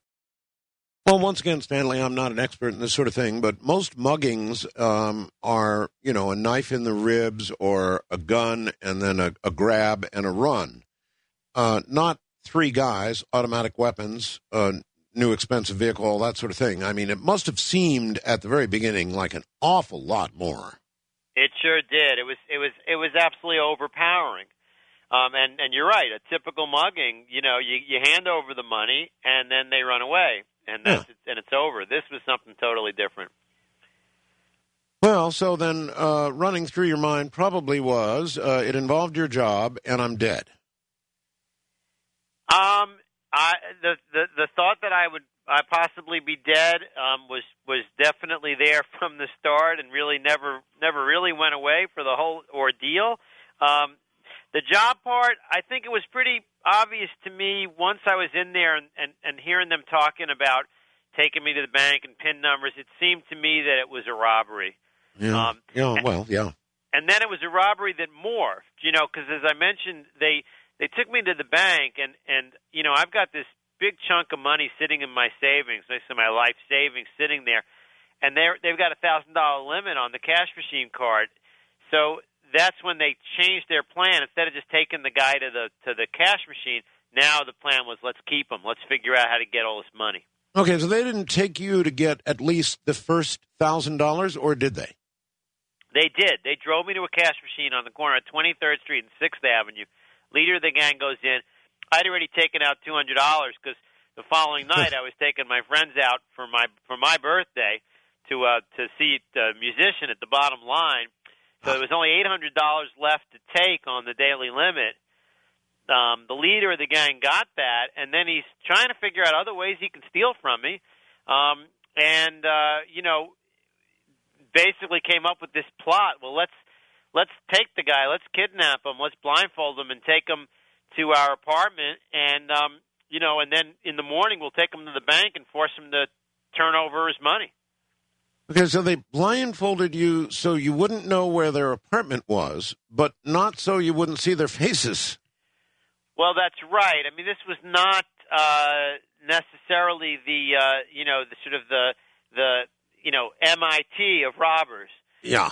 I mean, yeah, I think I've got that. And their plan was hatched sort of on the spot. Now, as I mentioned to you, I purposely kept my face down in the car, and so that I wasn't looking at them. I didn't want them to think that I'd be able to recognize their faces. So yeah, but not by their order. I mean, this was your own thinking to sort of look down, right? That's right. That's right. It was instinctual, and I got to tell you, if you grew up in New York City, you develop some pretty strong instincts. Sure. About crime, because you kind of get used to it. I've got some of the vignettes from what happened to me and my brother and other family members growing up in New York are in the birthday party. Some of them are not in there because there wasn't space for all of them in a 300-page memoir. Yeah. So yeah, you're right. I mean, once they blindfolded, there was 10 minutes where I could have spotted their faces, and the blindfold really was just keeping me from seeing where they were taking me. All right. Well, were you nevertheless putting together in your mind a mental picture of what you could see and remember, just on the off chance that you would live through this? I mean, one of the things that's real interesting, I think I don't want anybody who's driving right now to do this, but anybody who's at home in a safe place, if you close your eyes for a few minutes, you'll see that you can see a lot with only your ears. It's amazing what you can pick up through your other senses besides sight. And so, once I was blindfolded, I just went into that mode. And the one thing that's really interesting also is that, I think none of us really knows how we're going to perform when we're challenged in this way. But you have extraordinary strength in you when you have an emergency like this happening. And I was very focused. So I was listening to everything that was happening. Anytime I had the chance to sort of negotiate for my life by being polite or giving a decent answer that wouldn't make them angry, I would do it. And I also started gathering clues from the minute I was in there. Uh-huh. What kind of stuff were they asking you anyway? Obviously about the money, but what other stuff? I mean, obviously they asked, "What do you do for a living?" "I'm a federal prosecutor." Okay, boom. Yeah. Well, I'm an assistant U.S. attorney. I mean, one of the things that's really that I like about my own book is that it's both incredibly scary and also really funny. I mean, these guys are actually trying to relate to me and figure out what was going on. So, they're like, you got a wife? No. You got a car? No. I live in Manhattan. Who has a car? Right. You're 38 years old? Yeah. You got a girlfriend? Well, I'm casually dating someone. I wasn't going to tell them that. No. Okay. So Stanley, you got all this money in the bank. You're 38 years old. You ain't married. You ain't got no wife. You ain't got no kids. What the hell have you been doing? To which I responded, you should ask my parents. They've been wondering the same thing. So, and it's real interesting. I mean, them having me in there, they started to sort of play with me and kind of get to know me, sort of find out what my life was like. And so there's some real interesting interactions. And I think that my instinct was to be as nice and polite and decent as possible.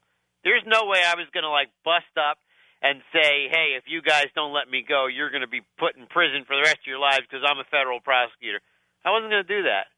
Good thought. But I mean, after all, kidnapping, robbery's bad enough, but kidnapping, particularly of the kind where you're blindfolded and taken somewhere, that's a big offense. It's an extremely serious crime, and one of the reasons I wrote the book is I want people to understand what it feels like to be the victim of this kind of a violation. It stinks. Like you said before, your mugging's over in 5 minutes or less. The thought that you have to go through hour after hour, it's kind of psychological torture of knowing that people who couldn't care less about you can just end your life on a whim. This was real psychological torture for a lot of hours. Did you were you able to figure out whether these were killers? When I got, they blindfolded me and they drove me to an apartment. I wasn't quite clear where. It seemed like it was somewhere on the Brooklyn-Queens border. When I got there and they were talking to me in the beginning, they kept calling me Steven. I kept saying my name's not Steven, it's Stanley. And they were laughing. They were like, oh, yeah, that's the guy we did this to the other night. Now, the couple of guys that they'd done it to before, they had not taken to the apartment. They'd only taken them to the bank, gotten the money, and then they'd let them go. So I knew from what they told me that there were other robberies involved. As to whether they had killed somebody, I never knew it. I still don't know it for sure. I pretty much doubt it. I think these guys were, this was like a startup venture. They were just getting going. Oh, God. So it never occurred to them to, put stockings over their head or anything at all that would hide and prevent an accurate description from being given to the police. Well, in the beginning, that's right. I mean, the one guy had a knit cap down to his eyebrows, so there was some hiding, but not much. I still saw his face. And as I say, I kept my face away. And then once they decided to keep me, well, then they had the bright idea of using a blindfold. So at that point, they did it. But no, in the beginning, they were just – because, again, you got to keep in mind that their plan changed. Originally, it was just a quick robbery that was going to be over. So, in other words, you're driving around in this car, and they're making the plan as you go? That's right. That's right. This was the gang that couldn't shoot straight. I mean, the leader of the gang was a fairly intelligent guy. He was I learned this later. He was attending college. Actually, one of the things he was studying was criminal justice. And, so he was a pretty smart guy. He had a job. He had a fiance. The other two guys were thugs, basically the heat, guys carrying the guns. in the apartment, you have to understand also there were 4 more people. One was the guy who rented them the space in the apartment. Wow. And then there were 3 girls there, and I say girls advisedly, 16-year-old prostitutes. Yikes. The leader of the gang is their pimp. And they come over and they look at this well-dressed man who's sitting there on the mattress blindfolded, and they say, "What the hell are you doing? What did you drag home, boys?" Because really, these guys hadn't thought about it in advance. They just kind of did it on the spur of the moment to get at my money.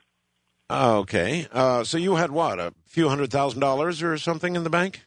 I had about $100,000 that I saved $100,000. up from working at my law firm job for a few years. Okay, so when you told them that's when the other plan began to form, I guess. What was the plan? What were they going to do? Next day, have you go to the bank? So the idea was that in the morning, they were going to drive me. The first idea was to a drive-through bank, and then they decided it would be at a regular bank. They would drive me to the bank, and they would be waiting outside the bank with their guns, and I would withdraw $50,000, and they would shoot me if I didn't do it. Then they were talking about maybe one of them would come in the bank with me. Then when I got to the apartment and they were pointing the guns at my head, they were saying that they would blow my brains out if I didn't cooperate. Stanley, you ever seen one of these machine pistols? All I got to do is pull this trigger, bam, bam, bam, your brains will be all over that wall. But then they came up with a threat that was even worse than what I'm describing, because they told me that if I didn't cooperate, they would go to my father's apartment and kill him by breaking every bone in his body. Oh, God. See, I was going to say, otherwise, just taking you to the bank under any circumstances and letting you walk in is not too bright because you just stay there. Well, that's right. And actually, as the night went by, they eventually realized that the plan didn't make any sense, and they changed it. But that was the original plan. When they made the threat to kill my father, I got to tell you, that was probably the worst moment of the whole thing. Sure. You can kill me, you can beat me, you can do anything you want to me, but the thought of somebody doing it to someone I love was just, beyond horrifying. Just absolutely beyond horrifying. So they made you tell where your father was, or they found out somehow. So, sometimes in life, Art, you do things that you think are good, and they end up coming around to bite you. I used to carry my father's business card on me. He was pretty much retired, but he was a cantor, which is the Jewish guy that sings in the synagogue, and he would marry people. He married thousands of people in his career. So he kept a business card in case somebody needed for him to officiate at a wedding. Sure. And I felt that by carrying the card in my wallet, that I was it was like almost a good luck charm. I was helping my dad by carrying his card in my wallet, kind of like, being proud of him. And it turns out, we had his home address on it, so from that card they could know where he lived. So, as I say in the book, what I paved with good intentions became a road leading to hell. Because the thought that they would use that and go to my dad's was just devastating. So they kept you on a mattress blindfolded the whole time? That's right. They brought me into this crash pad apartment somewhere on the Brooklyn-Queens border. As I walked in, there was clothes on the floor. I could feel a lumpiness as I walked on top of people's clothing. They put me down on a mattress. They wanted me to take off my shoes, which my instinct was not to do it. I thought, what, in their minds, they should have the idea that I'm going to walk out of here. And I didn't want to take off my shoes, and I kept my jacket on the whole time, and I sat there on that mattress for the next 24 hours or so. So you refused to take your shoes off? Yes, politely. I was like, Stanley, why don't you take off your shoes? And I said, well, thanks, but I'll keep them on. Politely. Yeah. And I'm sure you were sitting there, all this time? 25 hours, I think this went on, right? Yes. So you must have been trying to figure out, how am I going to escape? Or can I escape? There's a moment in the middle of the afternoon.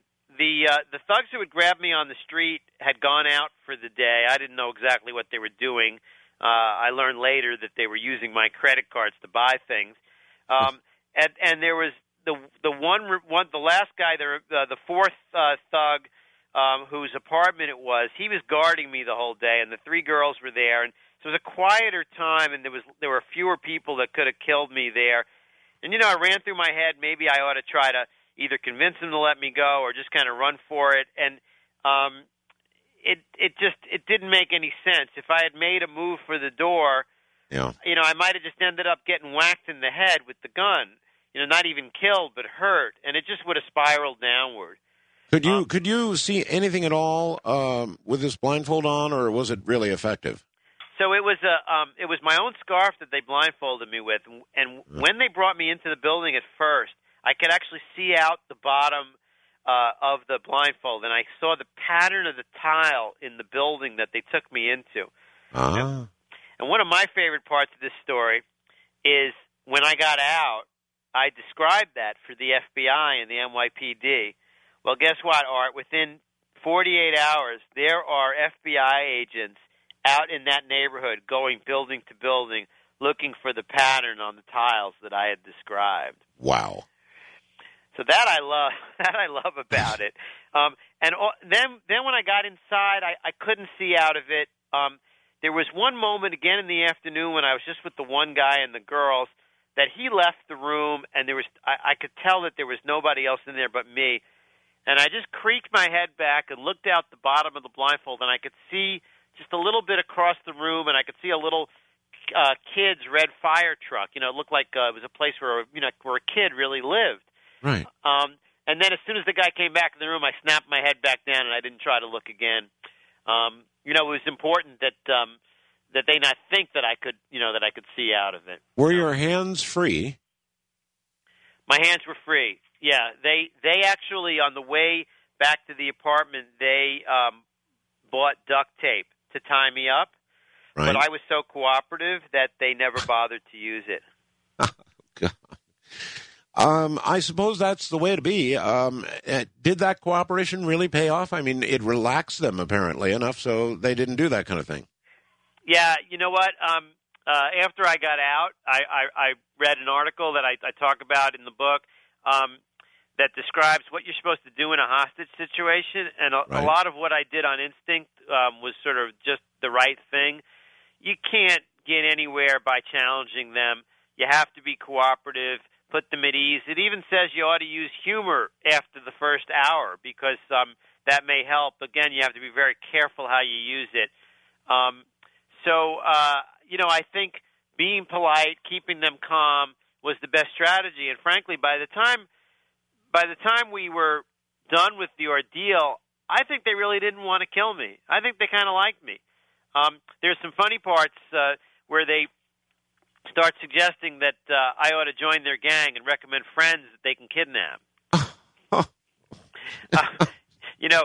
Because we're starting to get this is after I've been there about 20 hours, and they were actually these guys were smoking marijuana, and then they had these prostitute girls there, so they were one of their fringe benefits in this startup company of theirs was that they got sexual favors from the girls. I see. So I'm blindfolded, thank God for the blindfold. But I could hear what was going on around me, and after they've smoked pot and they've had sex with the girls, they're kind of relaxed. So they started playing with their new toy, which was me, and they're like, tell us about your law career. Oh, by the way, would you mind giving us some legal advice? Have this problem, have that problem. Stanley, hold on. We're at a break point. Stanley Alpert is my guest. This is Coast to Coast AM. My guest is Stanley Alpert, and his book is The Birthday Party, a memoir of survival. Indeed so. You can, perhaps we're, a little used to all the violence since it's all around us, but I can assure you, if something like you're hearing about tonight happened to you, you'd probably figure you were dead. We'll be right back. Well, okay, Stanley, this ordeal went on for about 25 hours. Remind me of about what time was at night when you were grabbed, right? At 11 o'clock at night. 11 at night, all right. So, let's see, 11 at night. So, really, I don't know when banks start the new day. Do they begin it at midnight? Could they have taken you back for another 1,000 after midnight, or what? That's exactly right. And they had my PIN number So they went sometime after midnight. They went back to a bank in their neighborhood and got another $1,000. And then when they kept me for an additional day, one of the reasons they kept me all that time was to get the one last hit after midnight again. When right around the time they dropped me off. Sure. Okay. Well, yes, but their plan had been some time, I guess, during the day, to either take you to a drive-up or into a bank, and they were threatening to kill your dad. What became of that part of the plan? So, as the night goes on, the leader of the gang, who's gone out to visit with his fiancée, the other two thugs are sitting there and they're discussing the plan. They're saying, this isn't going to work. It's going to look really funny for the three of us, to go to a bank with a Caucasian and try to withdraw a large sum of cash. We're going to get caught. And I actually kind of sort of helped them along with that by agreeing that the last time I tried to take a lot of cash out of the bank, the manager came over and all that.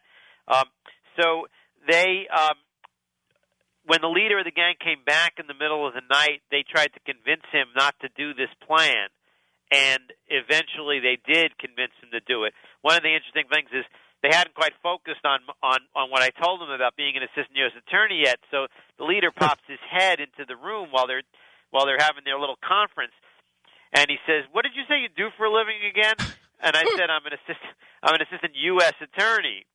And he says, U.S.? Oh, no, the FBI is going to be after us. Well, the FBI is going to be after him anyway. This is what, at least the third kidnapping they've done? Well, the third bank robbery where they held people at the bank, at least. This is the first sort of larger kidnapping. Take the guy to the apartment. They'd never done this before. I see. You probably would have been prosecuted by the state at that point. Nobody had crossed state lines. Once you start messing with the federal prosecutor, and making it into a larger bank robbery, which is what my thing became, you're running the risk of federal prosecution. It turned out on this one that state sentences were a lot higher, so they ended up getting prosecuted under state jurisdiction. So anyway, they talked the leader out of the idea of taking you to the bank. They talk him out of it. So at that point, his plan at that point was to actually take me back to where he'd gotten me that morning at about 9 in the morning. And he told me that's what he was going to do.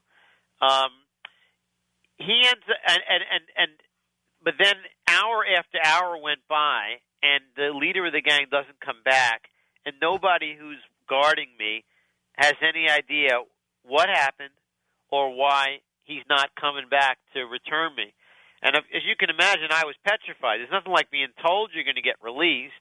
Right. And then waiting hour after hour with no explanation. I didn't know what was happening to me. I didn't know when they were going to come back and just stick a bullet in me. Right. Right. And, that would be my thought. I mean, certainly you had seen their faces. You probably could identify them. You probably did identify them in the end, didn't you? I went to lineups, and I actually... I told you I was looking down in the car so that they wouldn't think I was able to recognize them. I had a feeling I could recognize all three of them, but you know what? I was wrong. And what I did pick one out of the three in the lineup. The one guy in the car who was the most violent, he kept putting the gun in my face. Every time he talked to me, I was trying not to look at them, but I kept glancing up. He was the one guy who hung tough in interrogation. He wouldn't give the whole story up like the others did. And he's the one guy that I managed to successfully pick out of the lineup. Huh. How did you get released? Did they just? I mean, to me, if you're gonna grab somebody as they grabbed you, by now they've got nearly a couple of $1,000s of your money. So it's a big crime, kidnapping, all the rest of it. It's amazing to me they just decided to release you. What did they imagine would happen? Well, I think that a couple of things happened. One is that they had bonded with me. William Grimes, writing a review in the Times, said that I induced reverse Stockholm syndrome in them. Which I just love that he said that. And I think also before they released me, they actually the leader of the gang asked me if I had the chance to put him away for life, would I do it? Yeah. You know, what do you say to that? If you say yes, you're dead. If you say no, you're dead. I mean, how stupid are people, right? So what did you say? I said, look, you know, you already told me you know where I live. You know where my father lives. I don't know who you are. I don't know where we are. You haven't hurt me yet, and you say you're going to release me unharmed. I don't think this has to go any further. That was my good thing. That's good. Actually, that's very good. That was my answer, and you know, he was kind of satisfied with that. He was like, "Well, all right." And you know, I think also, in addition to that, I think they realized that they had a hot potato at this point. Sure. I mean, kidnapping a federal prosecutor is bad enough, and certainly I convinced them that they probably wouldn't get caught. But if they had murdered me, I mean, you know, you might face a federal death penalty for killing somebody because he's a federal prosecutor. So they had a real hot potato on their hands. I think they needed to let me go. And you know, the other thing that's very typical in any criminal gang, anytime people are involved, somebody's going to give it up at some point. If my body had ended up in a dumpster and nobody found it for a month, and then one of those girls got picked up on a prostitution charge and somebody starts leaning on them, somebody was going to give it up at some point. That's just the way it happens. Now, speaking of the girls, they offered you one of the girls, didn't they? Well, they did. When they found out it was my birthday, they thought that was very funny that they had kidnapped the MFer on his birthday. And they said, you deserve something nice for your birthday. How about a blankety blank for your birthday? Uh-huh. And, you know, at this point, that sounds, you know, quite humorous. But at the time, it was just frightening because I couldn't really afford, while being held at gunpoint, to be violated in that fashion. Right. You know, nobody thinks a man can be raped. You know, like, or maybe there's something funny about that. But the fact is, when somebody's holding a gun at your head, the last thing on earth you want to think about is sexual contact. Absolutely. So luckily I managed to sort of dodge that bullet. You know, I was afraid they would think that I didn't like their girls, you know, and I had nothing against their girls. I just didn't want to be, you know, forced into sexual acts at gunpoint. Oh, my God. So you kind of made friends of them. That's right. You know, by the time we were done, they were suggesting that I join their gang. Join the gang. They actually said a couple of times that it was a shame we had to meet under these circumstances, that if we'd met under different circumstances, we could have been friends. And you know what, Art? The funny thing is, in some strange sense, they're right. If we had met under different circumstances, we could have been friends. You know, I'm pretty open to different kinds of people. I grew up in New York City. You know, I'm sure I could have been friends with these folks. The problem is we didn't meet under different circumstances. We met where they'd made a choice to try to ruin my life by holding a gun on me, by threatening to murder my father, by throwing the fear of God in me, by causing me extreme trauma, by taking the chance of killing me if anything had gone wrong. They would have killed me as quickly as you might squash a bug. Sure. And so we didn't meet under different circumstances. And so I'm really happy, of course, even though, you know, I sort of get the point, I'm really happy that the justice system has put them away for a really long time because it needed to. We need these people off the streets because these are dangerous people. So what did they do? Just drop you off roughly where they had found you, or what?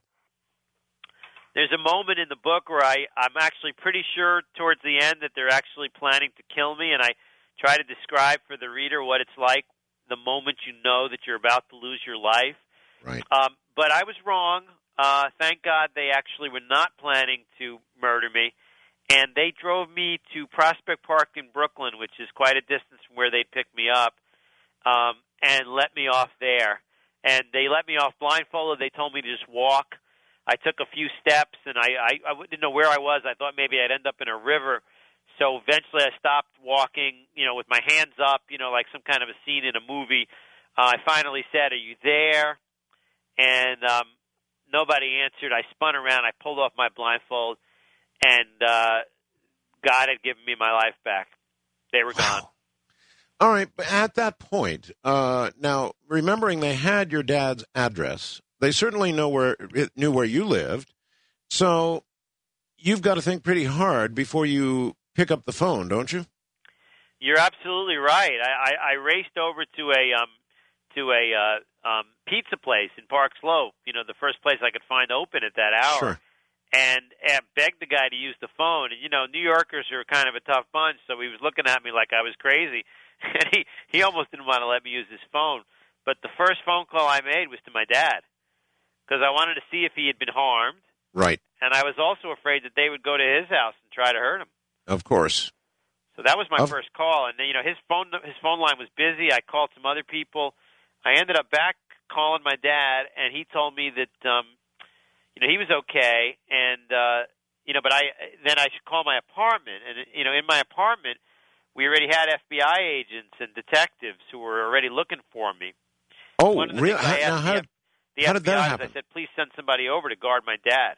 Oh, okay. Until these all right, guys so you called the FBI. The FBI was one of the calls you made right away. Well, I don't know. I didn't call them. What had happened was, it was my birthday, so my friends were supposed to be meeting me that night. And when I didn't show up, they flipped. Okay. So they end up coming over to my apartment to see if maybe somebody's bludgeoned me here in my room, and I'm not here, and they see my answering machine's going off, so they play the answering machine, and on the machine are two bone-chilling messages. Number one, Mr. Alpert, there's been unusual activity on your cash machine card. Please call the bank immediately. Number two was from some lovely woman in a neighborhood called Bedford-Stuyvesant in Brooklyn who had found my credit cards on the street at 7 in the morning. Wow. And, some of my friends are prosecutors, so it doesn't take them too much time to put this together.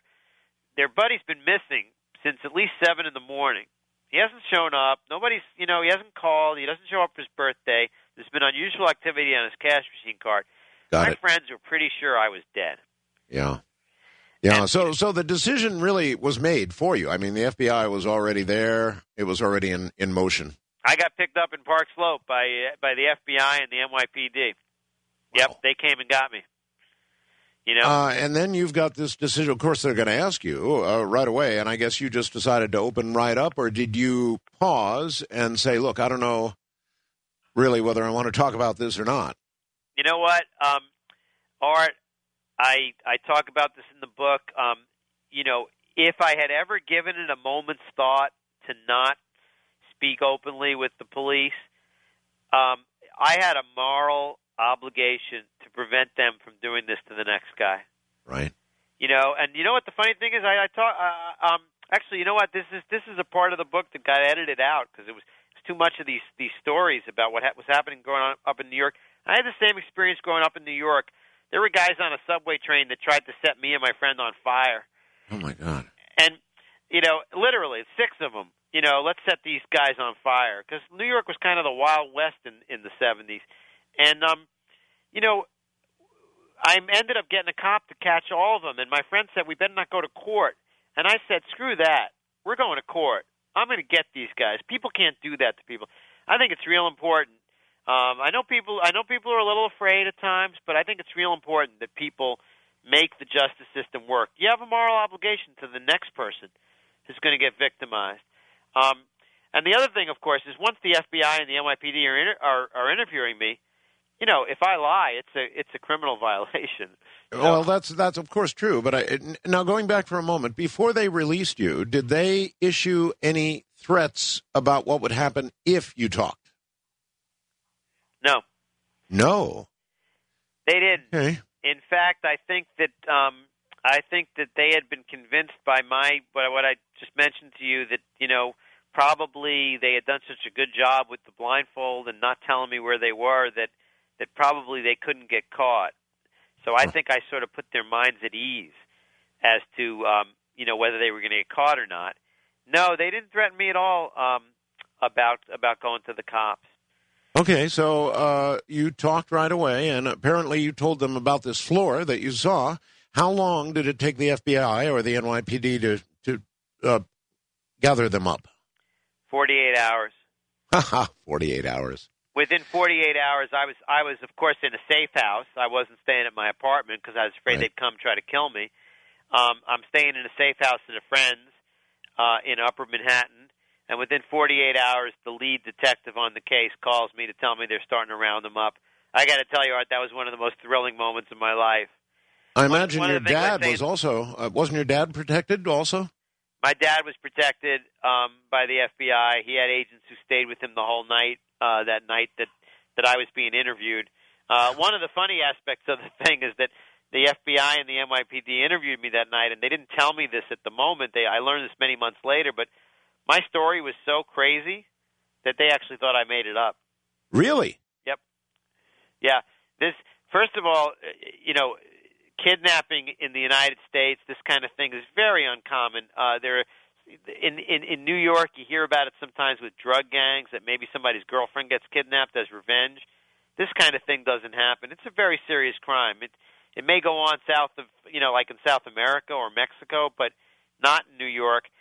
Second of all, the details with, the guy gets kidnapped on his birthday. They're offering him sexual favors. They're telling him to join the gang. Yeah. The whole thing made no sense. Well, did they hint ever with their questions about what they thought your motive would be for lying about all this? Yes. What the police say is that in their experience, a guy's doing something, he's where he wants to be. He's either out buying drugs and he gets rolled, or he's out cavorting with prostitutes and he gets rolled. There was a very high-powered lawyer in New York about 15 years ago who got murdered in a motel room in the Bronx because he was with prostitutes. Or there was a gay party going on in the West Village, and if I was at that party and I wanted to cover my tracks, I would come up with this kind of an elaborate story. Those were their ideas. Those were their thoughts. And, even though they had those ideas, of course, starting in the morning, they had to investigate. And it wasn't long before they found out that their ideas were wrong. And, in fact, the details I gave them started to add up. So they quickly in the morning realized that I had been telling them the truth.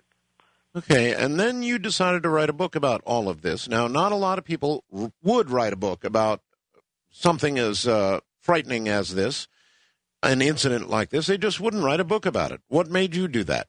Well, you know what? When I first started it, the story was so life-altering and also crazy with so many twists and turns that I just thought it had to be written. There's another thing on a personal level. You go through something like this.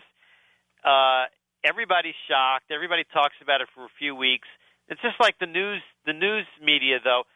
After a few weeks, the whole thing kind of dies out and you forget about it. There was a feeling in me that this was such a life-altering experience that it needed to be recorded, that somehow, it would not be right to just sort of let it go. And the fact is I didn't do it for this reason, but once I did it, it was cathartic to write the book. Sure. When you write about something, you kind of give it up. So it actually helped me psychologically to write the book. And you know what? Also, Art, having written it, I realized that there are some important reasons why people ought to read this book. People ought to get what it's like to be a victim of a crime, because we need to fight harder in this country to stop it. There's a lot of anger involved afterwards, isn't there? Huge amount of anger. Now, I had an advantage that not everybody has, which is my guys got rounded up within 48 hours, and they got put away for really long prison sentences. All right, hold tight, Stanley. We'll be right back. I'm Art Bell. Obviously, a very, very bright guy. Stanley Alpert is my guest, and you are now welcome to come with questions over a wide span. That is to say, you may have questions about the job he did as a federal environmental prosecutor. You may have questions about MTBE. I know there's a lot of talk about that going on. You may have questions about the incredible ordeal that he went through. And I guess you've got to try to put yourself in his shoes to understand the terror that must have been going on for 25 hours in this man's mind. So in any of those areas, you're welcome to ask questions. This is Coast to Coast AM, and we'll be right back. Stanley, a couple of more questions, then we'll go to the phones. You said it was a life-altering event. Now that it's over, now that you've written the book, I am curious in what ways it has altered your life. So I don't want to downplay too much the traumatic aspects and what I had to struggle through to to get over this. But I do have to say, and I finish up the book, the last chapter, focusing on this in a chapter called "Get What You Want." For me, almost being killed brought very much into focus the fact that our lives are short. We don't know how long we're going to have them, and life is a wonderful thing. So, to me, what is now most important is to live life to the fullest each day. Is to really grab it by the horns and go for it, because you just don't know when you're going to lose it. So I'm actually a person these days who will jump into things a lot quicker than I used to. If a friend says he's going on a trip to Costa Rica and do I want to come along, in the old days, well, maybe I'd have 14 different excuses. Now I'm much more likely to say, yeah, sure, love to. And I think what I try to tell people in the last chapter of the book is you got to grab your dream. I don't pretend to define for anybody what their dream is. It may be to build a small business in your town. It may be to take a big trip. It may be to see your son graduate from college. Whatever that dream may be, jump on it and live it. We don't know how long our lives have. We have our lives.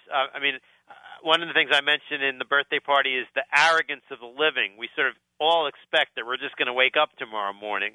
Well, it ain't true. Our lives are limited, and so while you got it, you really need to do the most with it. I get these computer messages as we do the show, and Brian in Berkeley, Ohio says, people in prisons are always listening to Coast. That's true. I get thousands of letters from guys in the joint. He says these guys may well be listening to this. If they are, what do you think they're making of it? Well, I think that there's probably a lot of frustration that they chose this criminal path, because when you go down this criminal path, that's where you end up, is in prison. I'd like to hope that what they're making of it is that someday when they get out, they want to live good and productive lives. I don't have a lot of hope that that's going to be true, but I would like to think that. So I think I'm sure it's a sense of frustration. You make choices like this, you put yourself in the system, and you end up in a very bad place. Yeah. Don't you have to worry about that day?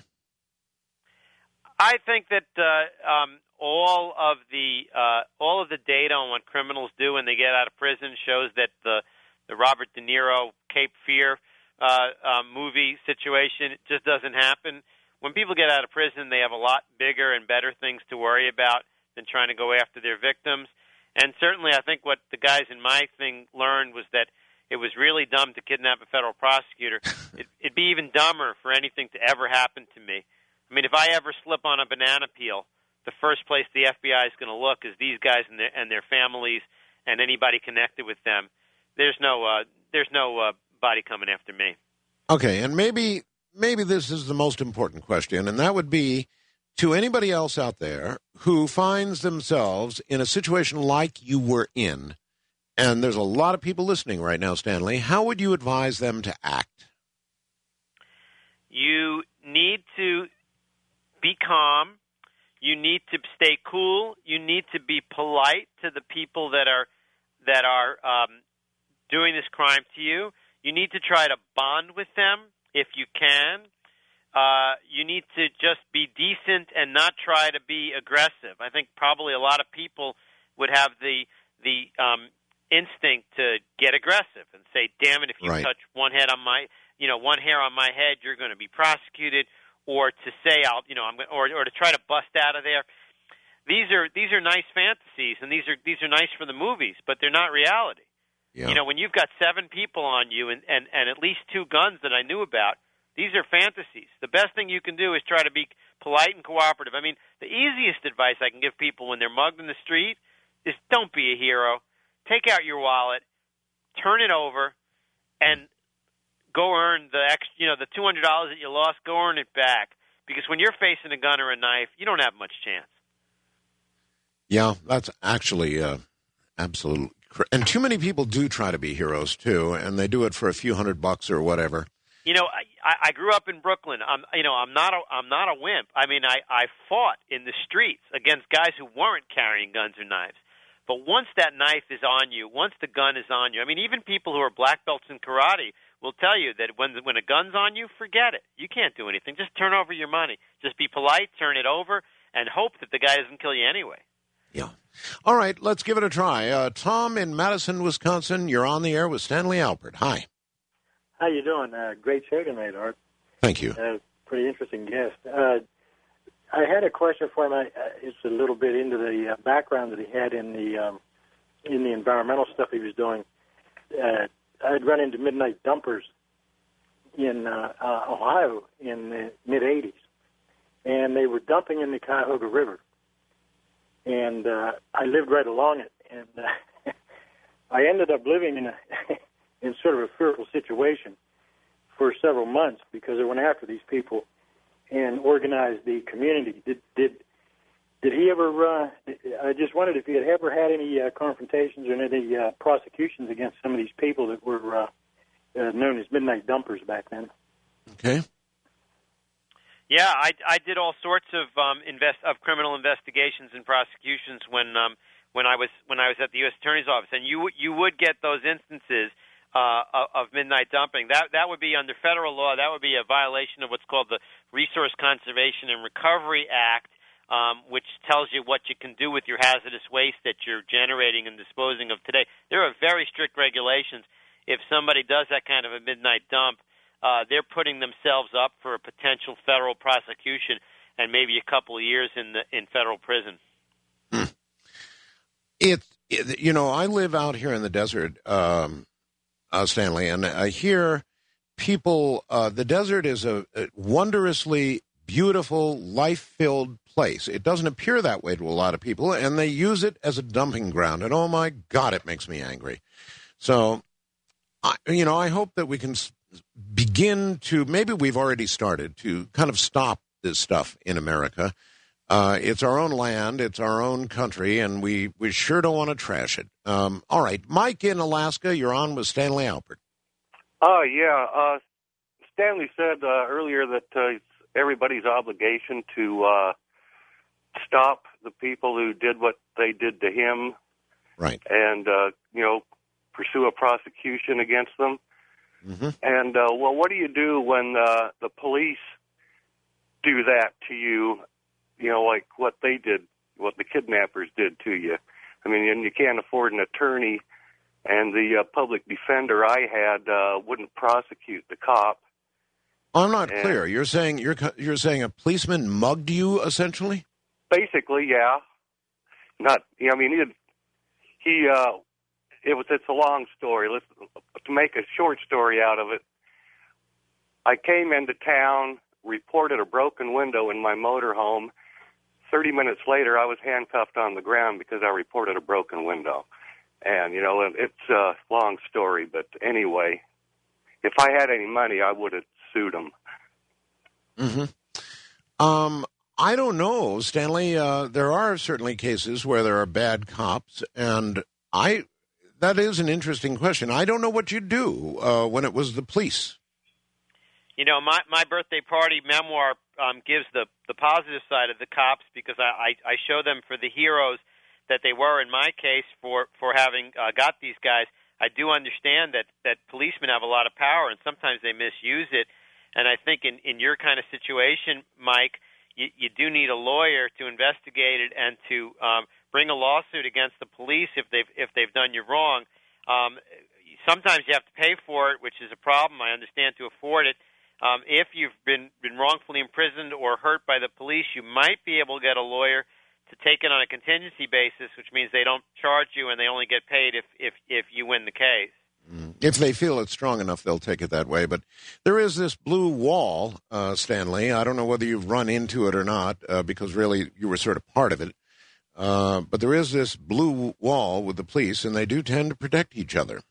I think you're right, Art, and I think that in his situation, I think that it depends on whether he's been seriously sort of abused by the police, and then whether he can prove it. And if it's just his word against theirs, there could be a problem. You also might have a hard time getting a lawyer to take it because of the evidentiary problem. Exactly. All right, Jim in Ohio, you're on with Stanley. Yeah, hi. I might sound nervous here, but I'm not. I've been on radio and television a lot, but my heart's just pounding like heck, and I feel really, really bad for your guest. As a former law enforcement agent, him being so many assailants going after him, I think he made the absolute best choice, even though he's probably a much better expert on it than I am. But I have a short story about something that happened to me and that may help out other people. My wife had just announced to me that she was going to file for divorce one night, and I drank a couple beers, and I decided I was going to go down to the local quick food stand, and I drove about 4 miles away in this small city, about 30,000 people. And I got a couple burgers. I was bringing them home, and there was a guy hitchhiking. It was raining. He was about my age. This was back in about 1989. I was between police jobs at the time. I was just a security officer at the time. But I did have a revolver with me, and I tucked the revolver under my left leg. And the guy got in the car, and it was raining, and I felt bad for him. As soon as he got in the car, he pulled a 9mm out of his boot, and he set it on his lap. And he said, Mister, you effed up because you are going to die tonight. And I hope your guest doesn't have post-traumatic stress disorder. I do. But it's not just because of that, it's because of other things. But, okay, well, we don't have a lot of time, so how did it resolve? What happened? Well, how did it resolve? What I did, I don't know if it was a guardian angel or what happened, but I hit the gas, and I'm going 70 miles an hour through a city, and I'm running red lights. And I told him, I said, thank God. I said, you're going to shoot me. I said, will you pull the trigger now, please? And he said, what the F are you talking about? And I said, shoot me, shoot me, shoot me. And he said, are you crazy? And I said, no. I said, my wife's going to divorce me. I was just going to go home and blow my brains out. But if you shoot me, I'm going to go to heaven, and you're going to go to hell. Well, actually, that's a fairly decent tactic. I take it he did regard you finally as crazier than he was and backed off, huh? Well, what happened, we ran lights. I went past police cars at 70 miles an hour. They didn't stop us. In the old days, you just had the belt around your waist. He didn't put his belt on anyway, but at any rate, to make a long story short, he just kept telling me I was crazy, and I kept telling him to shoot me because you're going to hell and I'm going to heaven. Right, and so what happened? Trouble. So I got it up as fast as I could, and I hung on for dear heck and slammed on the brakes. And this guy's face hit the windshield, and the blood flew. And I swear he had to have broken his nose. Everything else was all over the car. He jumped out of the car, running like heck, yelling. I'm sure. All right, well, I've got it. I appreciate the story. It's kind of like some of the women who have been attacked, raped, and they do all kinds of things. I mean, they claim they have AIDS. They some advise throw up. Just make yourself completely unappealing. Well, this guy, I guess, was at a stage in his life where he could make himself more unappealing than the guy who had the revolver on his lap. That's one approach, one I wouldn't take, but that was his state of mind, Stanley. Yeah, well, I think I'm totally with you on the rape thing. I think it's such a horrible thing for a woman to be in that situation and throwing up on herself. If she can do it and somehow just disgust the assailant to the point that he won't do the act. I'm with you. It's not a typical choice. It might work in some instances, but typically the calm, polite approach that I'd use probably works a little better. But Jim also, had his own thing by speeding and then hitting the brakes. He managed to put the guy through the windshield. Well, good for you that worked for you. Okay, Michael in Albany, New York. You're on the air with Stanley Alpert. Hi. Hi, how are you, Stanley? I'm good. How are you? I've just been listening a little bit to you. I'm driving a taxi, and I've had an incident 20 minutes ago, one of various that I've had throughout the year. Are you still there? Yeah, we're here. They try to rob somebody down on one of the streets locally, and he runs up to my cab yelling, call the police, call the police. They're trying to rob me. He jumps in. The fellow on my left, the driver's side, he stopped. He froze. I looked at him in a very serious way.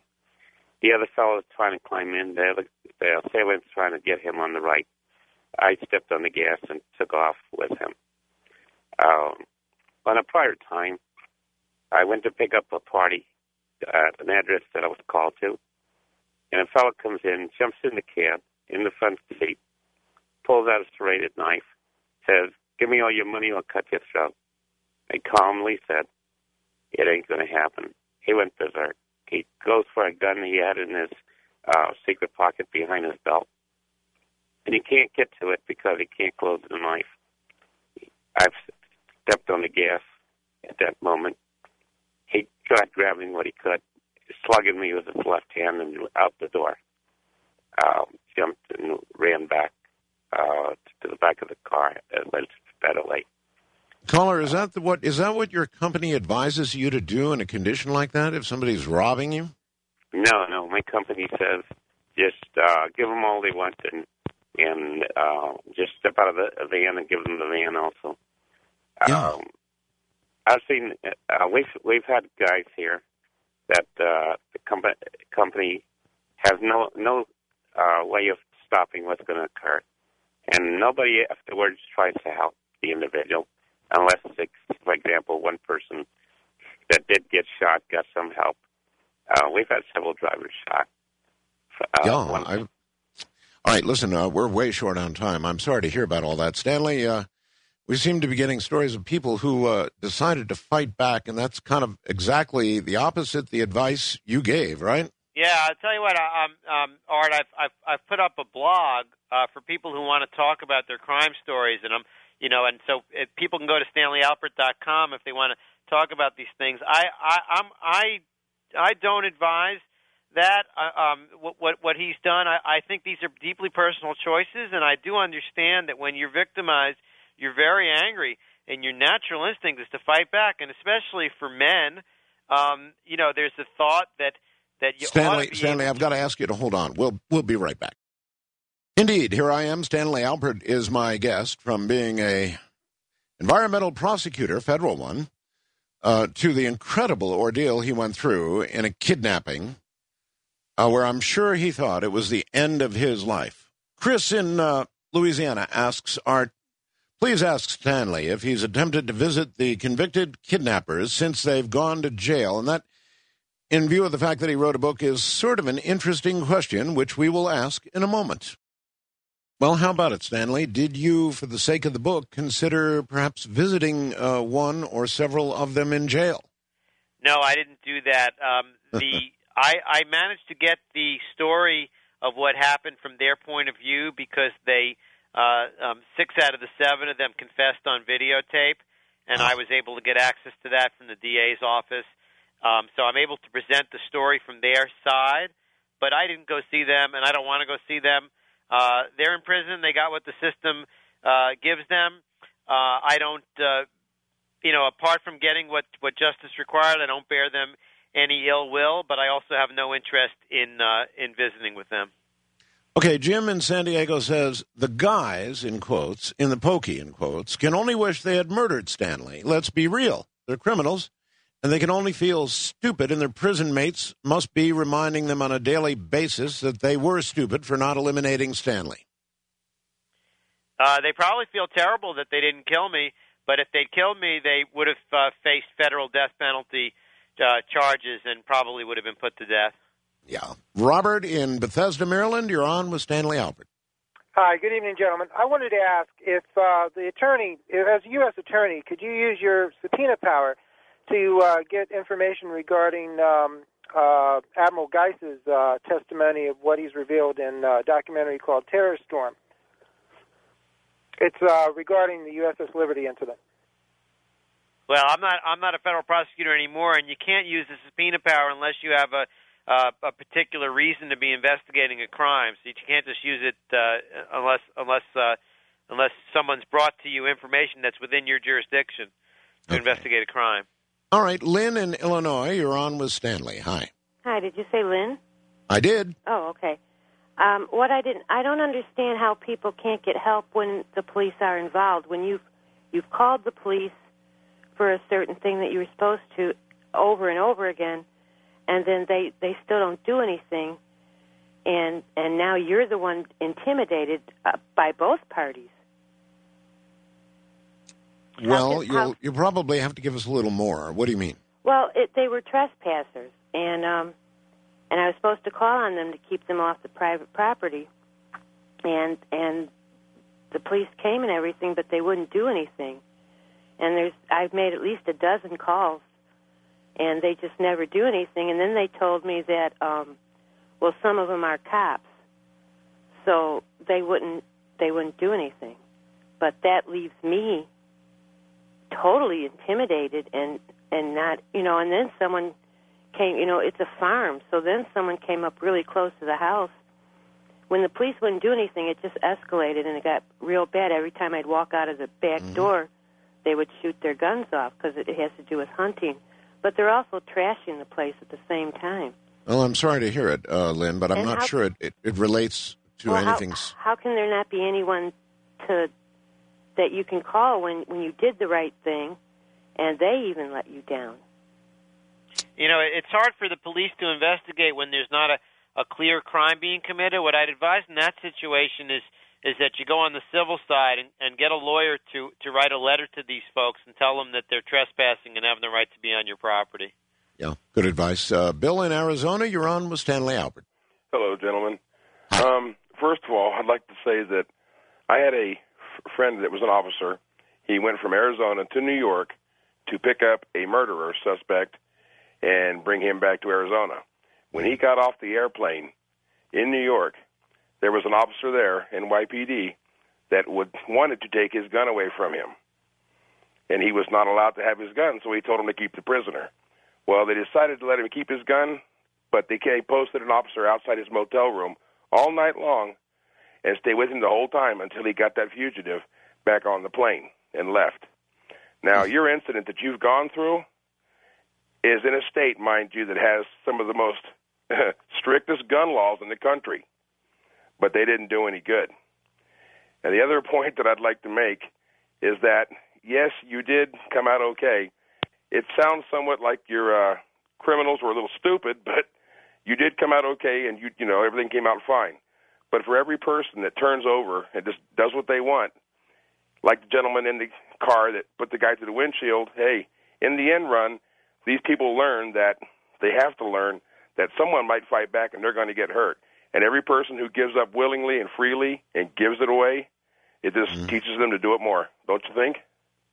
I got to tell you, if you go to anybody in Europe and ask them to look at the United States and its situation with guns and violence, they shake their heads. They cannot understand how a country that is an advanced industrialized country can have this level of violence and this level of easiness to get guns.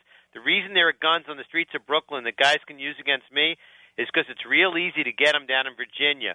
And in Virginia, if you're mentally ill, you can walk into a gun shop, buy it, and be killing your classmates within days. There's something awfully wrong about that. The only solution to reducing violence in this country is to at least very carefully regulate it. It's got to be at least as hard to get a gun in this country as it is to get a driver's license, because right now you got to at least go through some tests, and you got to show you have some ability to drive a car. Well, why isn't the same true of a gun? Why can a mentally ill kid go in and buy a gun? There's a problem with that. And Damn good question. He supposedly went through the background checks that they had, right? So why didn't that show up? Well, it should have, and it ought to be more careful, and there ought to be a waiting period. We had that for a while.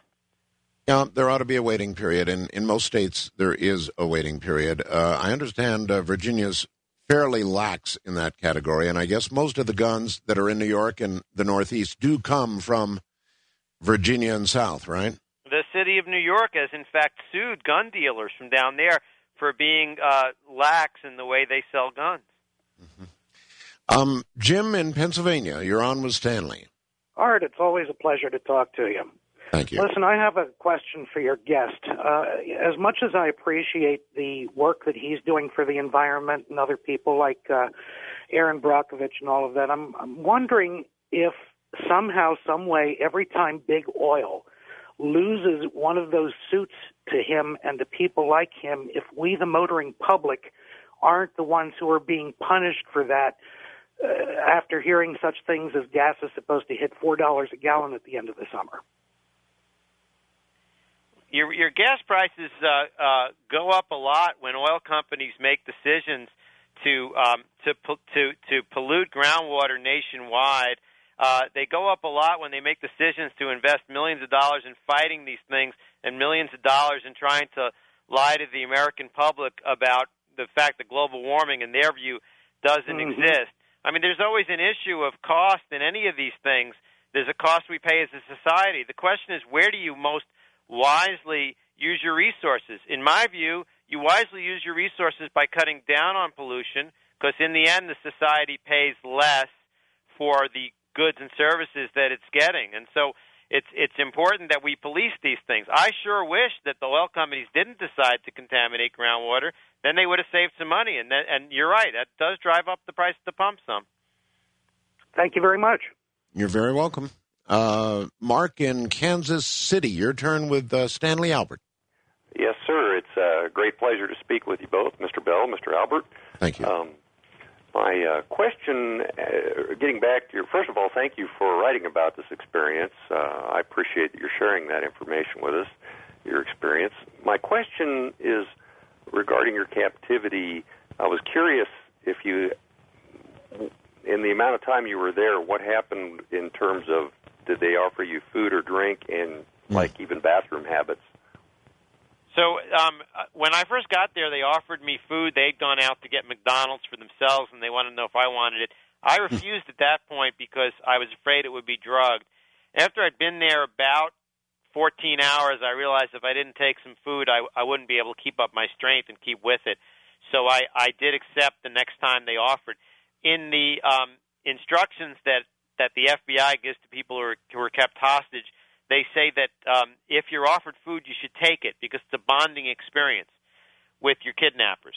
So that's what I would advise to anyone who's in that situation. As for the bathroom, several hours into it, they did ask me whether I needed it, and when I was about to get up, I was afraid they'd shoot me because they were so nervous that I was getting up to go to the bathroom.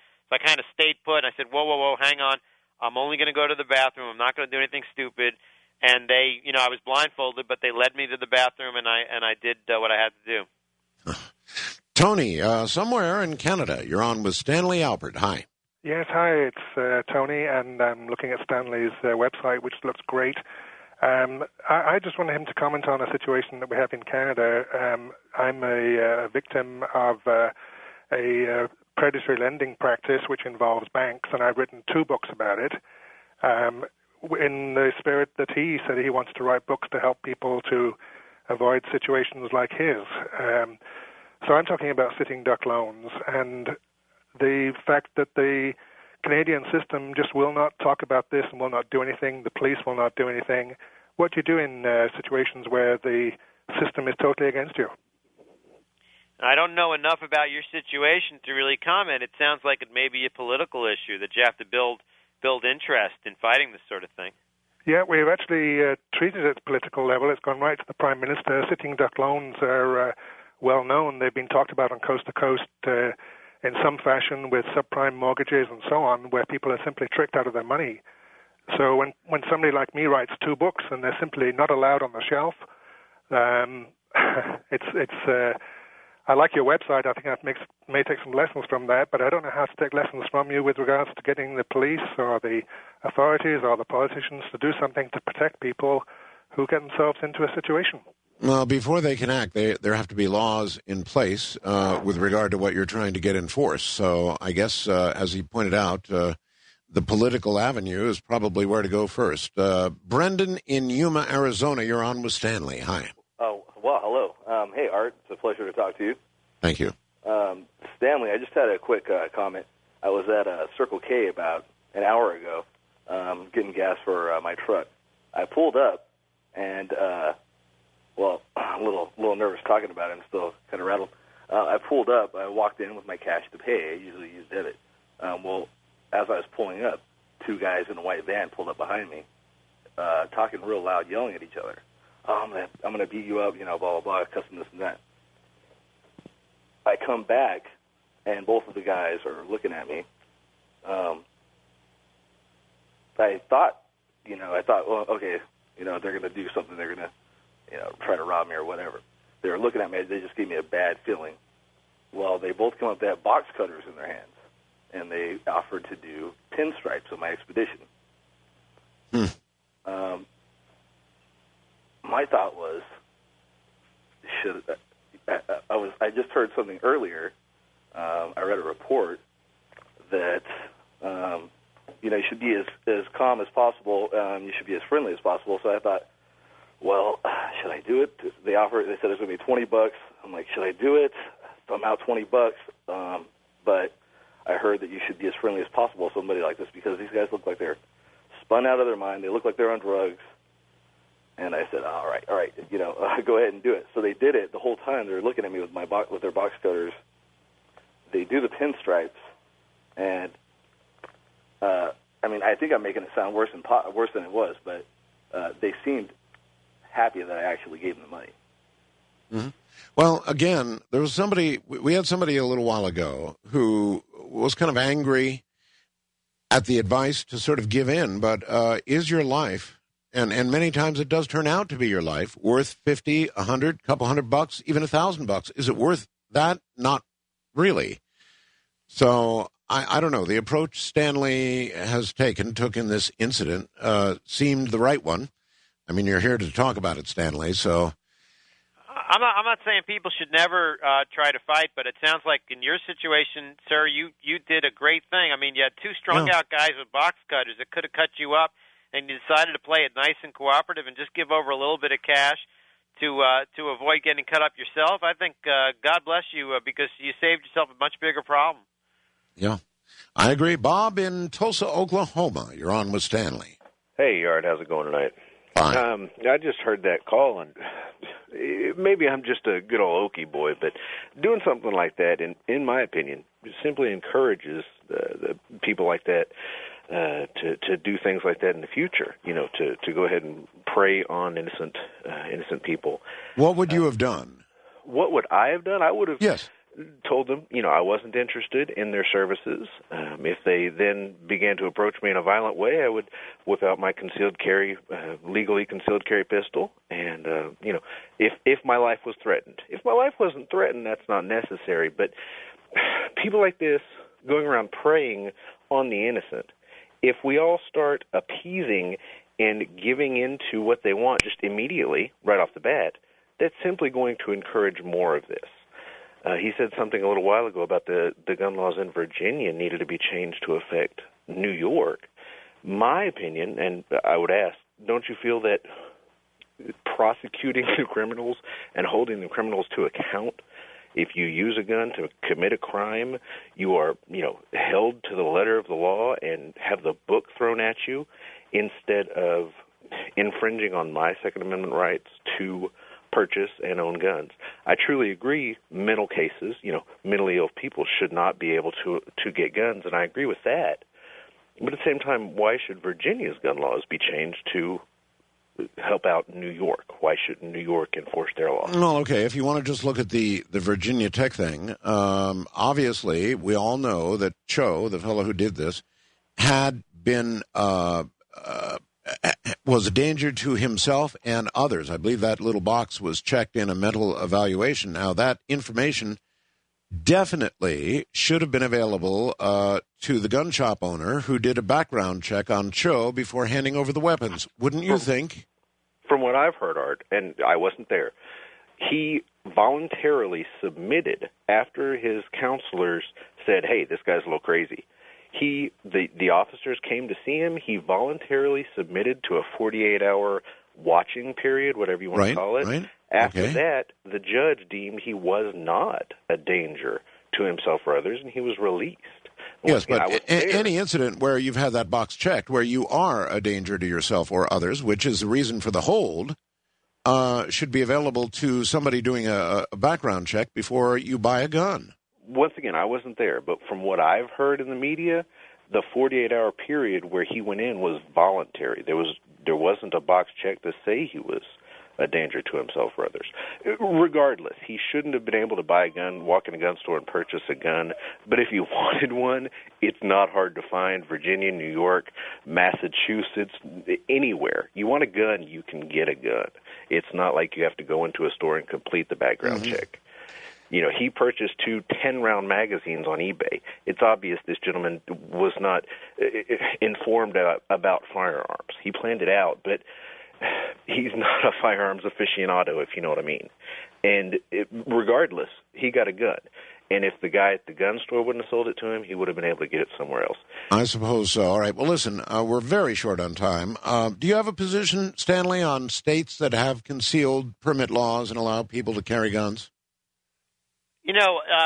Part of me likes what the caller is saying. I mean, I'm not a criminal appeaser, and one of the things I talk about in the birthday party is how even as a kid I was fighting back whenever I could. If it was fist on fist, I would do it. I think that the studies and the statistics plainly show that by the fact that we've put so many guns out in the society in America, we're causing a lot more harm than good. In my situation, I was grabbed from behind. If I'd had a gun on me, it probably would have gotten me killed. And the fact is we've made it so easy to get guns and guns that are, not just hunting rifles, which are, easier. Stanley, I've got to stop you. The show is over. It's been a pleasure. The book is The Birthday Party, a memoir of survival. My friend, thank you. Thanks a lot, Art. Thanks for having me on. Good night, all.